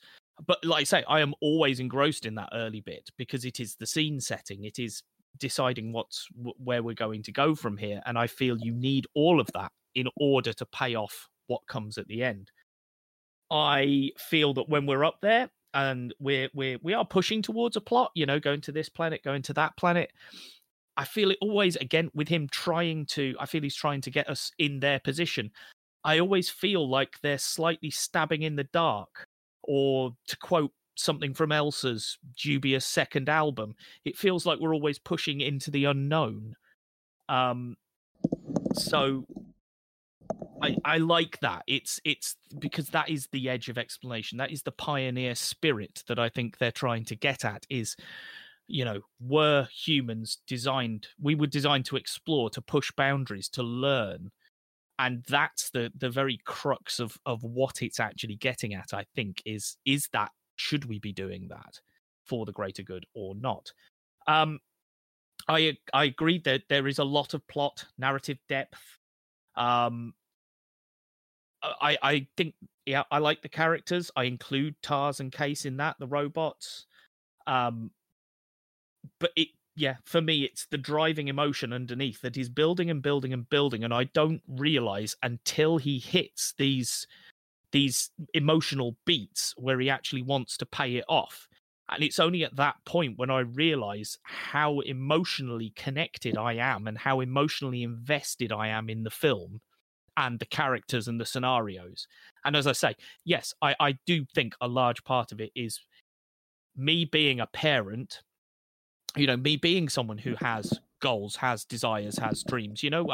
We've discussed before, maybe 15 years ago, if we were doing this, we'd both chuck in our jobs. If we were single, no responsibility guys, maybe we'd chuck in our jobs and try and make a full-time thing of it and, produce a YouTube video every day or whatever. But I'm a 37-year-old man with 2 kids and a house and a car and a business. I'm not in a position to do that.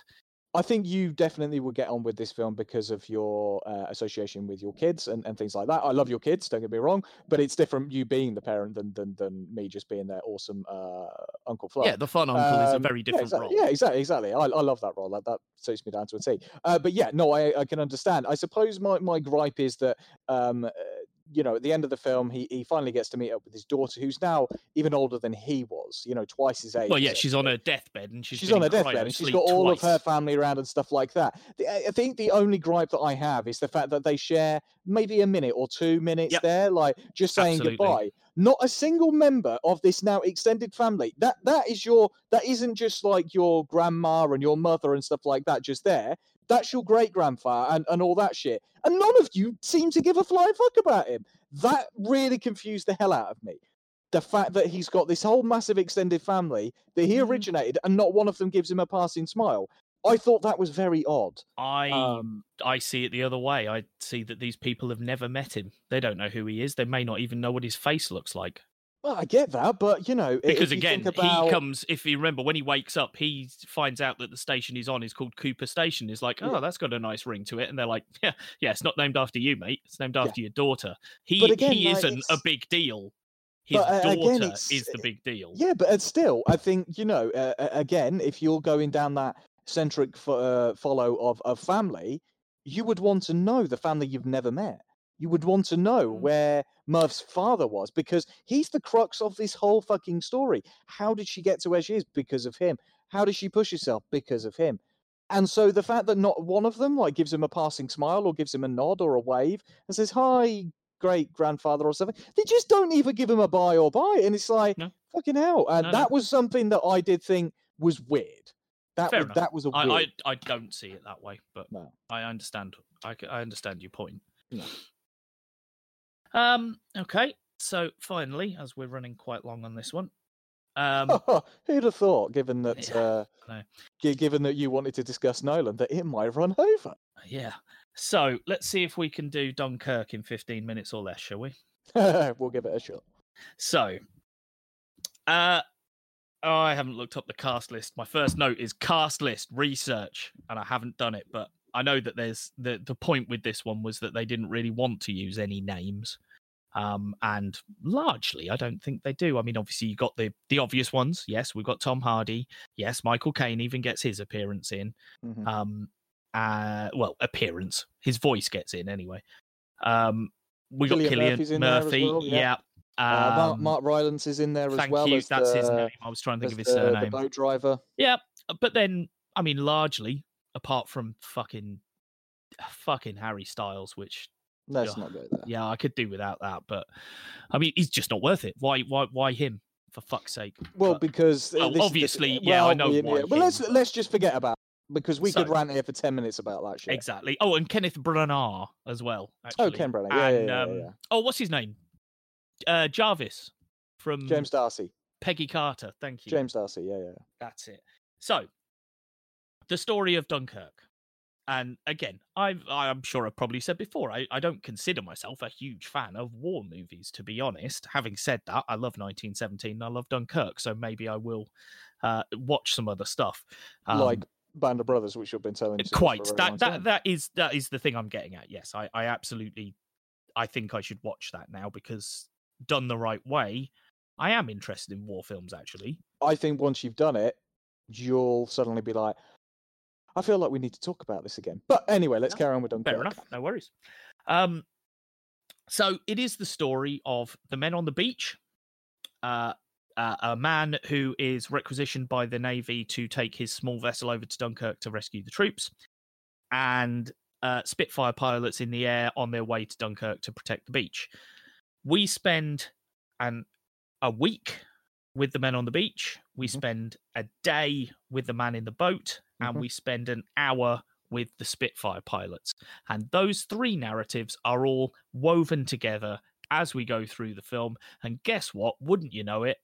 By the time we get to the third act, everything is in context and everything makes sense and starts to dovetail in beautifully. And again, I know he's not the only filmmaker that does this, but you show me another filmmaker that does this in damn near every film he does and never leaves himself a plot hole. never leaves himself a point where people go, well, hang on, if that happened there, then that bit doesn't make sense. He doesn't, because he fucking knows what he's doing. And he has planned this out from the start. He is not, what was the other guy called? It was Damon Lindelof and someone else who did Lost with JJ, wasn't it? And, Carlton Cruise? Maybe. Yeah, I think you might be right there. Something like that. But yeah, that pair of fucking morons who clearly had an idea for about 2 seasons of telly and then just thought, well, if we just keep introducing questions, people will forget them in the end and we won't have to answer them. And, whereas he knows what he's doing, he knows where he's going, he knows where he wants to end up, and he knows all the waypoints that he's going to call out as he's going along. So you can write these narratives and you can tie them in together perfectly.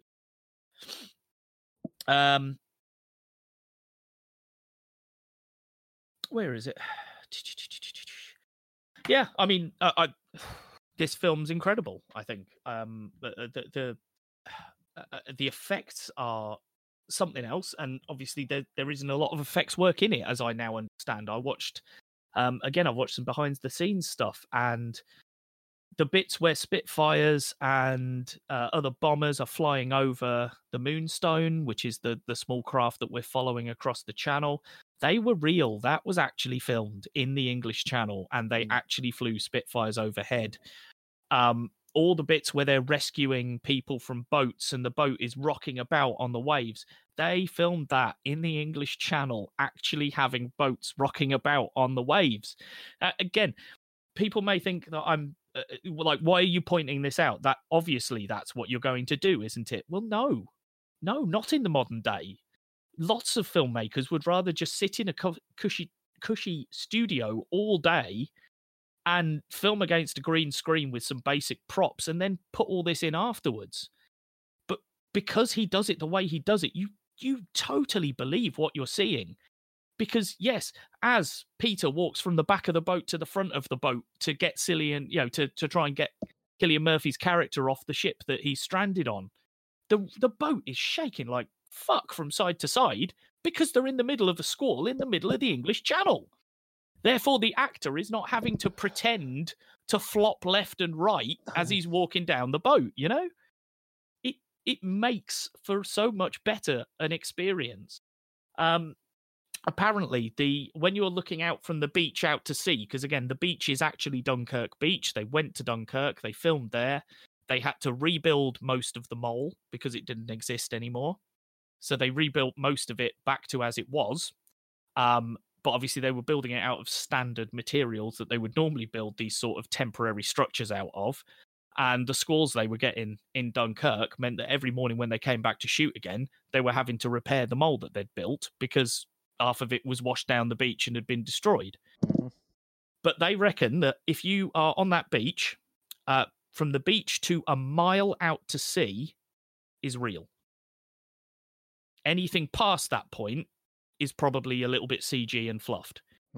But if you see a boat bobbing about, that is probably a boat bobbing about. If you see fire going off within a mile radius of that beach, it's real fire. They actually, lit fires in the distance rather than having to CG them in.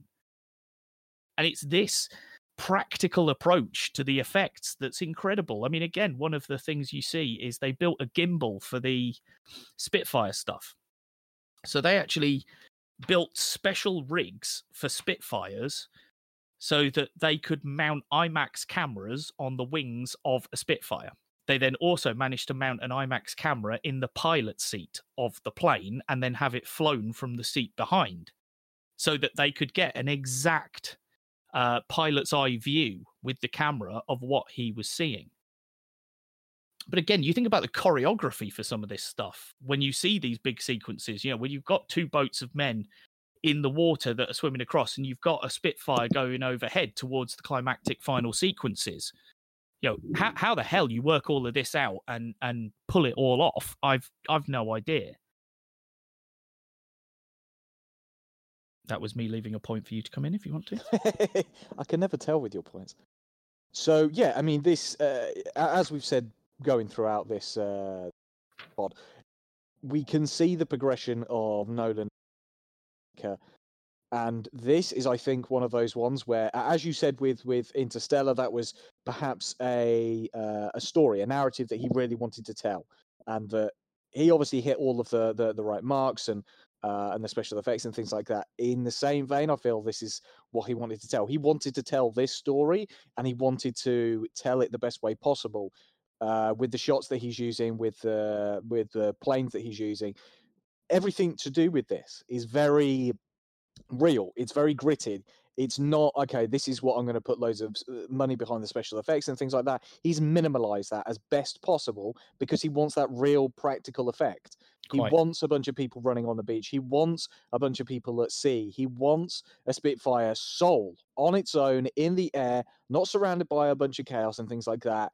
He wants it as it would look, as though you were looking up. And I think that's the thing. He took this as the closest, as you correctly said there, choreographing this entire ordeal must have been a huge undertaking. The fact that he did it on location in the UK and in France is a telling sign as well, because you can't replicate the environment, you can't replicate the sky, and I know that sounds ridiculous, but we live in this part of the world, and you see it in films and when they shoot things all over the place. We have a specific, like Europe, in this kind of section of Europe, we have a distinctive kind of appearance for for the sea, for the sky, for all of that kind of stuff, and it made sense to film it here, and that shows in spades. Yeah, absolutely. I mean, the film is obviously about loss, sacrifice, cost, personal cost, country cost, if you like, hopelessness, helplessness. And I think in the second act, sort of around the midpoint, we really start to hammer home some of that stuff. You've got Tom Hardy's fighter pilot realizing he's run out. Now is the point where he needs to turn around if he wants to go home. If he intends to actually, survive and make it back to the UK, he needs to turn around now. But there's still a plane there. There's still a bomber who could cause some real damage. So he decides to fight on, knowing that he's never going to make it back to the UK. He's going to end up stuck on a Dunkirk beach, and whatever that entails. Harry Styles and his gang of lads that were watching on the beach are just sat, and a bloke just walks down to the beach, throws his hat off, throws his stuff off, and just starts swimming out to sea. And he's just given up. He just wants to die, because that's preferable to the scenario he's in right now. You got the French kid who is trying to evacuate with hopeless. Yeah, exactly. And they are the ones, they're the ones who keep going, because they constantly, their story throughout this whole film is them trying to leave the beach. And every single time they try, they end up back on the beach. No matter what their method of escape is this time, they always end up back on that damn beach. They just can't escape. And that is what fosters the hopelessness, because, we can't get out of here. We're trying everything we can, and we are constantly getting sent back again. There's a bit where they are, I think it's Kenneth Branagh and James Darcy's character talking, and one of them says, "Oh, the tide's turned," and he says, "How do you know?" And he says, "Oh, the bodies wash back in." And again, that just the bodies of those dead men washing back up on the beach afterwards, how much that would drain you. The fact that you've got the character of Branagh's character refusing to leave, oh, okay, it's your turn to go. No, not until these men are gone will I leave. And again, it's that unity, that show of unity, brotherhood that was going on in that era. Again, a similar period that this was released, The Darkest Hour, with Gary Oldman was also released as well, which is odd, because you could actually watch this side by side. You could watch The Darkest Hour and then watch Dunkirk to understand the significance, because we understand the importance of Dunkirk and what it meant, and how many hundreds of thousands of soldiers and things like that, tens of thousands were stranded over there. If they're done, if they're stuck there, that we may actually lose a good portion of soldiers to help us fight the war. Well, yeah, it was It 4,000 wasn't- men stuck on the beach, wasn't it? And he wanted, what was it, 30,000 back was the idea? Yeah. And they ended up getting nearly 300,000 back in the end. Exactly. And like you say, So- if that had been 30,000 rather than 300, we may have lost the war. And that's the thing. It's as simple as that. This is it. It's one of those instances where actually, if we'd have left them to die, we could have lost the war. But also, if we'd left them to die, we may have lost ourselves in that war. Because That's very true. Very you true. know, allowing them to stay behind because we didn't want to use the resources or we didn't want to take the risk of trying to rescue them. That could have actually cost us our own humanity and things Yeah, like that. and So that's a very good that's point. what it Actually, is. that's another theme through it, isn't it? Is humanity, and because there's when they find out that the lad is French in that gang of soldiers, they want to cast him aside because he's not one of them. But the main guy we've been following is like, no, he's a human. He's us. He's the same as us. He's not Yeah. a baddie. Look, why, if why we, would if we we kick want to him out? escape, if we want to escape because of this is his country. How do you think he fucking wants to feel? Because Yeah. the whole place is overridden by the Nazis at this point. Exactly. Of course, he wants to escape. He wants to, and that's it. So yeah, it's very poignant in so many very important places. Cillian Murphy's character just trying to fathom what's transpired to him, and just like he's very angry and very aggressive. Yeah, I'm scared. And just Again, because of the scared. situation, he's scared. That's it, exactly. Tom Holland being the hero. I mean, it's Tom Holland. Yeah. Tom Holland. Tom Tom Holland? Tom Holland. Sorry. Tom Hardy. Sorry. Yeah. Being the hero, and again, you just kind of see that scene where he does save the day, and you just kind of go, of course he's going to do that, because that's what they did. But the thing is that's not insignificant. That is replicative of exactly what transpired during the war. That's exactly what some of those guys did. They did put themselves on the Yeah. front line and go, you He's- know what, yeah, I may that's die it. or I might get put in a POW camp, but I'm going to save as many lives as possible. Did everything that transpires in this film actually happen at that time, at that moment? Well, probably not. There is a degree of artistic license. However, they are examples, there are examples discussing, as you say, those levels of sacrifice and those decisions throughout the war. So he's just, taking situations that did happen and just putting them in this time period for dramatic effect. And yeah, I don't think he ever goes too far with it, that would push it into the realm of unbelief, of not of unreality, if you like, Yes. of then distancing the viewer. Yeah. And that's the thing. I think this is the comparison of this to other, say, World War II films. They're big and they're flashy and there's lots of explosions and fights and things like that. There's a little bit of fighting and whatnot pertained in this. However, this is not that story. This is about them getting off the beach. This is not them getting on. This isn't, Saving Private Ryan, them landing on the beach and then pushing forward. This is them in retreat. Yeah, this is us running away, basically. This is us going, fuck, we've come over here and had a go at this, and it ain't working. We need to go back and rethink this. Yeah. Again, the film, the performances, again, very good for those individuals who show the prevalence and the significance in places. Mark Rylance is very, very good as the boat driver. And I like his son as well, Peter. I think that lad's a really good actor, because there's the good sequence with him and Cillian Murphy where to start with, he's like, no, I'm going to make him feel bad for what he's fucking done. Yeah. Because he's done something bad. But then as it goes on more and more, he starts to see that actually I need to protect this guy from the truth. Yeah. Because I don't want to break him in half. And obviously by the end, he has discovered the truth of what's happened. But the character, Peter's character is very like, well, I'm not going to be the one to tell him that that's what's happened in this situation. Yeah. Again, just rounding out all of the smaller cast. Some people we'd never seen before. You've got Harry Styles, who, you know what, give him his creds, was an annoying prick, but that was also the role that he was supposed to play. Yeah, very true, very true. At least they picked the right guy for the role. You're right. Yeah, and then he also showed a compassionate side, which again, it was absolutely fine. I don't, I'm not going to go, I still can't stand the prick, and I've still not listened to half that stupid music. But even still, the fact that they had somebody in there, and no, again, this is the thing with Nolan. He wasn't afraid to go, you know what? Yeah, I'm casting a pop star in there. I'm not making a big deal of it, and neither should you. Yeah, and I think I wonder whether he wonderful. casts Harry Styles. I really do. I don't. Because what's he been in since? Nothing. as No. far as I'm aware. So I wonder whether this was the studio going, oh, well, he's hot at the minute. You're doing a film with loads of Brits in it. Chuck him in. Let's see whether it does Who's to anything to say? the Yeah, metrics. who's to And then when say? it didn't do anything to the metrics, they went, all right, he's obviously not as popular as we thought, then we'll leave it. But I would like to give a shout out to a cinematographer with one of the best names in film, who is Hoyt van Hoytema. And he is the cinematographer on this film. Everything was shot in IMAX.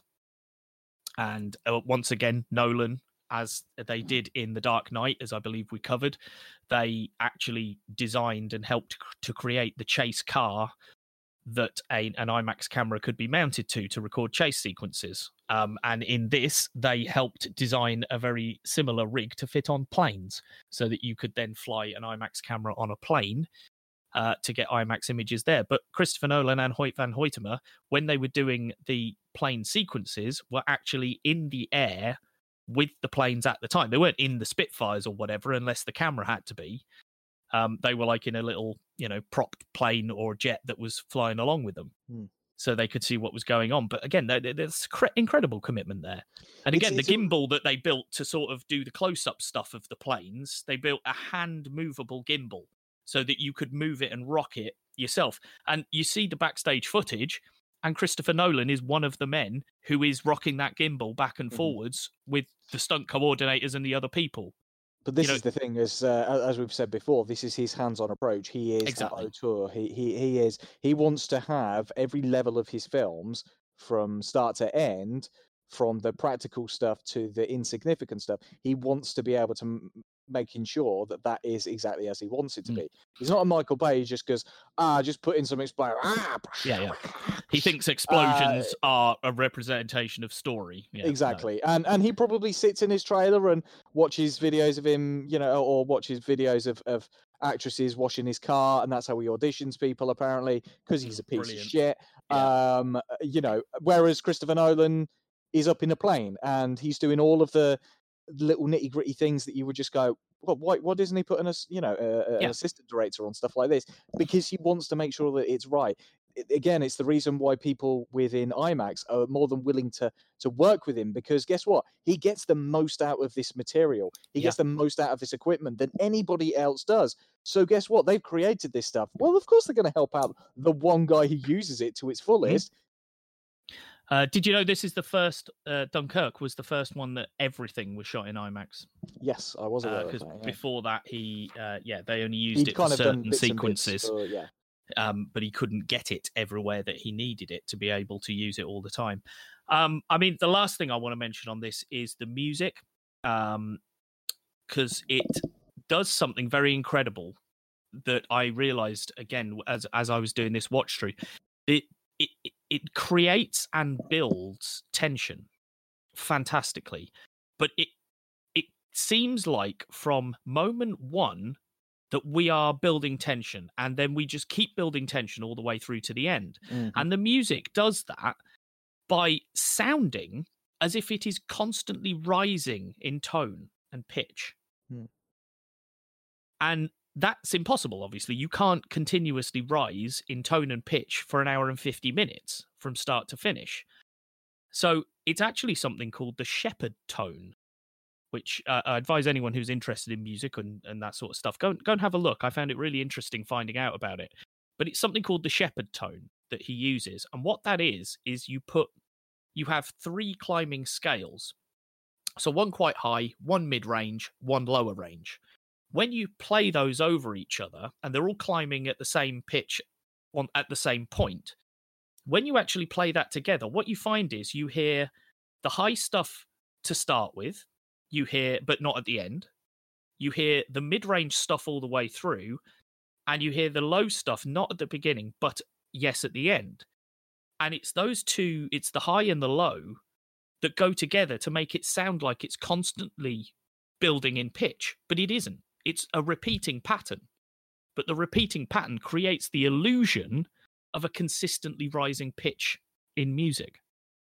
And I've probably done a really shit way of explaining it there, so I apologize to anyone who does actually know what the Shepard tone is, if I've just totally butchered that. But it's fantastically interesting and explained to me exactly why I feel like I'm on the edge of my seat for the entire film.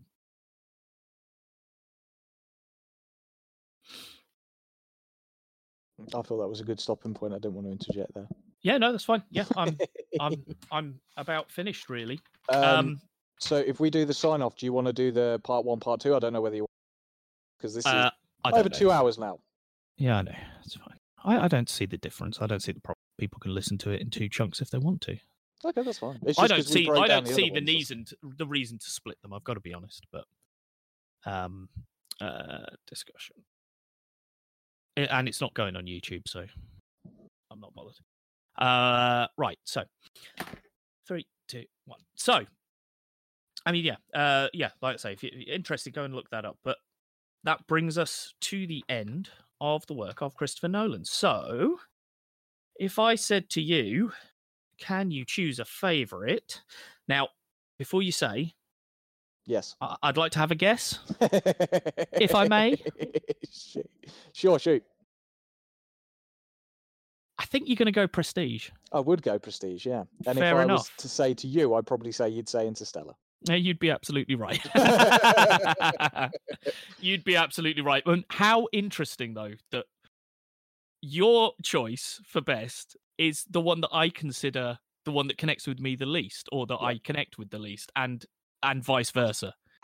For the other way. You know, how interesting is that we've both picked the opposite ends of our concurrent spectrums. As we said before, this entire podcast and what we say and what we discuss is always subjective. Exactly. We don't necessarily like the same things. We do have similar tastes and things like that. But that's what makes this whole podcast great, because we discuss the things that we love about it and the things that we don't like, and that's how we can do our comparisons. Here's a final question. If we included the Dark Knight trilogy, would your number one change?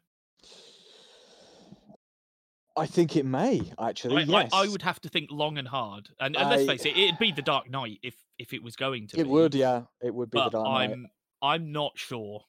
See, this is the thing. This is where we have had this conversation of there needs to be Batman films, but there also needs to be the Nolan auteur films. And that's what we've discussed. The Batman stuff isn't necessarily that way inclined. So no, not always. I mean, I do think it's got his because, like you mentioned, there is a certain grittiness to his film, a certain level of dirt under the fingernails, as I like to call it, that I feel you get from his movies.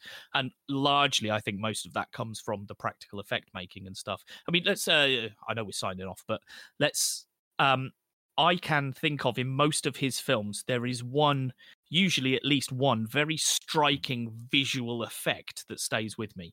For example, Dark Knight, where the Juggernaut flips over. Sure. That is an incredible practical visual effect, and it stays with me. Dunkirk, the Spitfire silently flying over the beach at the end when he's run out of fuel, is an incredible image to behold. Inception, again, either where, like you said, where she flips the world back on itself, the first time you see that effect is incredible, or the physical stuff with, Joseph Gordon-Levitt running around the walls. I would argue a lot of people, still have that visual in their minds, maybe. But he always, there's something you take away from the visual aspect with each of his films. So yeah, Prestige for you, Interstellar for me. And let us know what you think out there, guys. In the comments below. Indeed. Well, there may not be comments for this one, because as I say, I don't think this will go on YouTube with no video to go with it. But yeah, thank you very much for joining us, guys. We will be back in 2 weeks with another episode. We're going to attempt to keep going during these times. We're also going to try and keep this a pandemic-free zone so that you can come and escape from what's going on out there. So apologies for the mentions today. I shall try and drop them entirely for the next one, because I don't want to keep reminding us all about what's going on. I want to provide distraction for what's going on out there. So thank you very much for joining us. I have been Bav. And I have been. And this has been Screen Masters.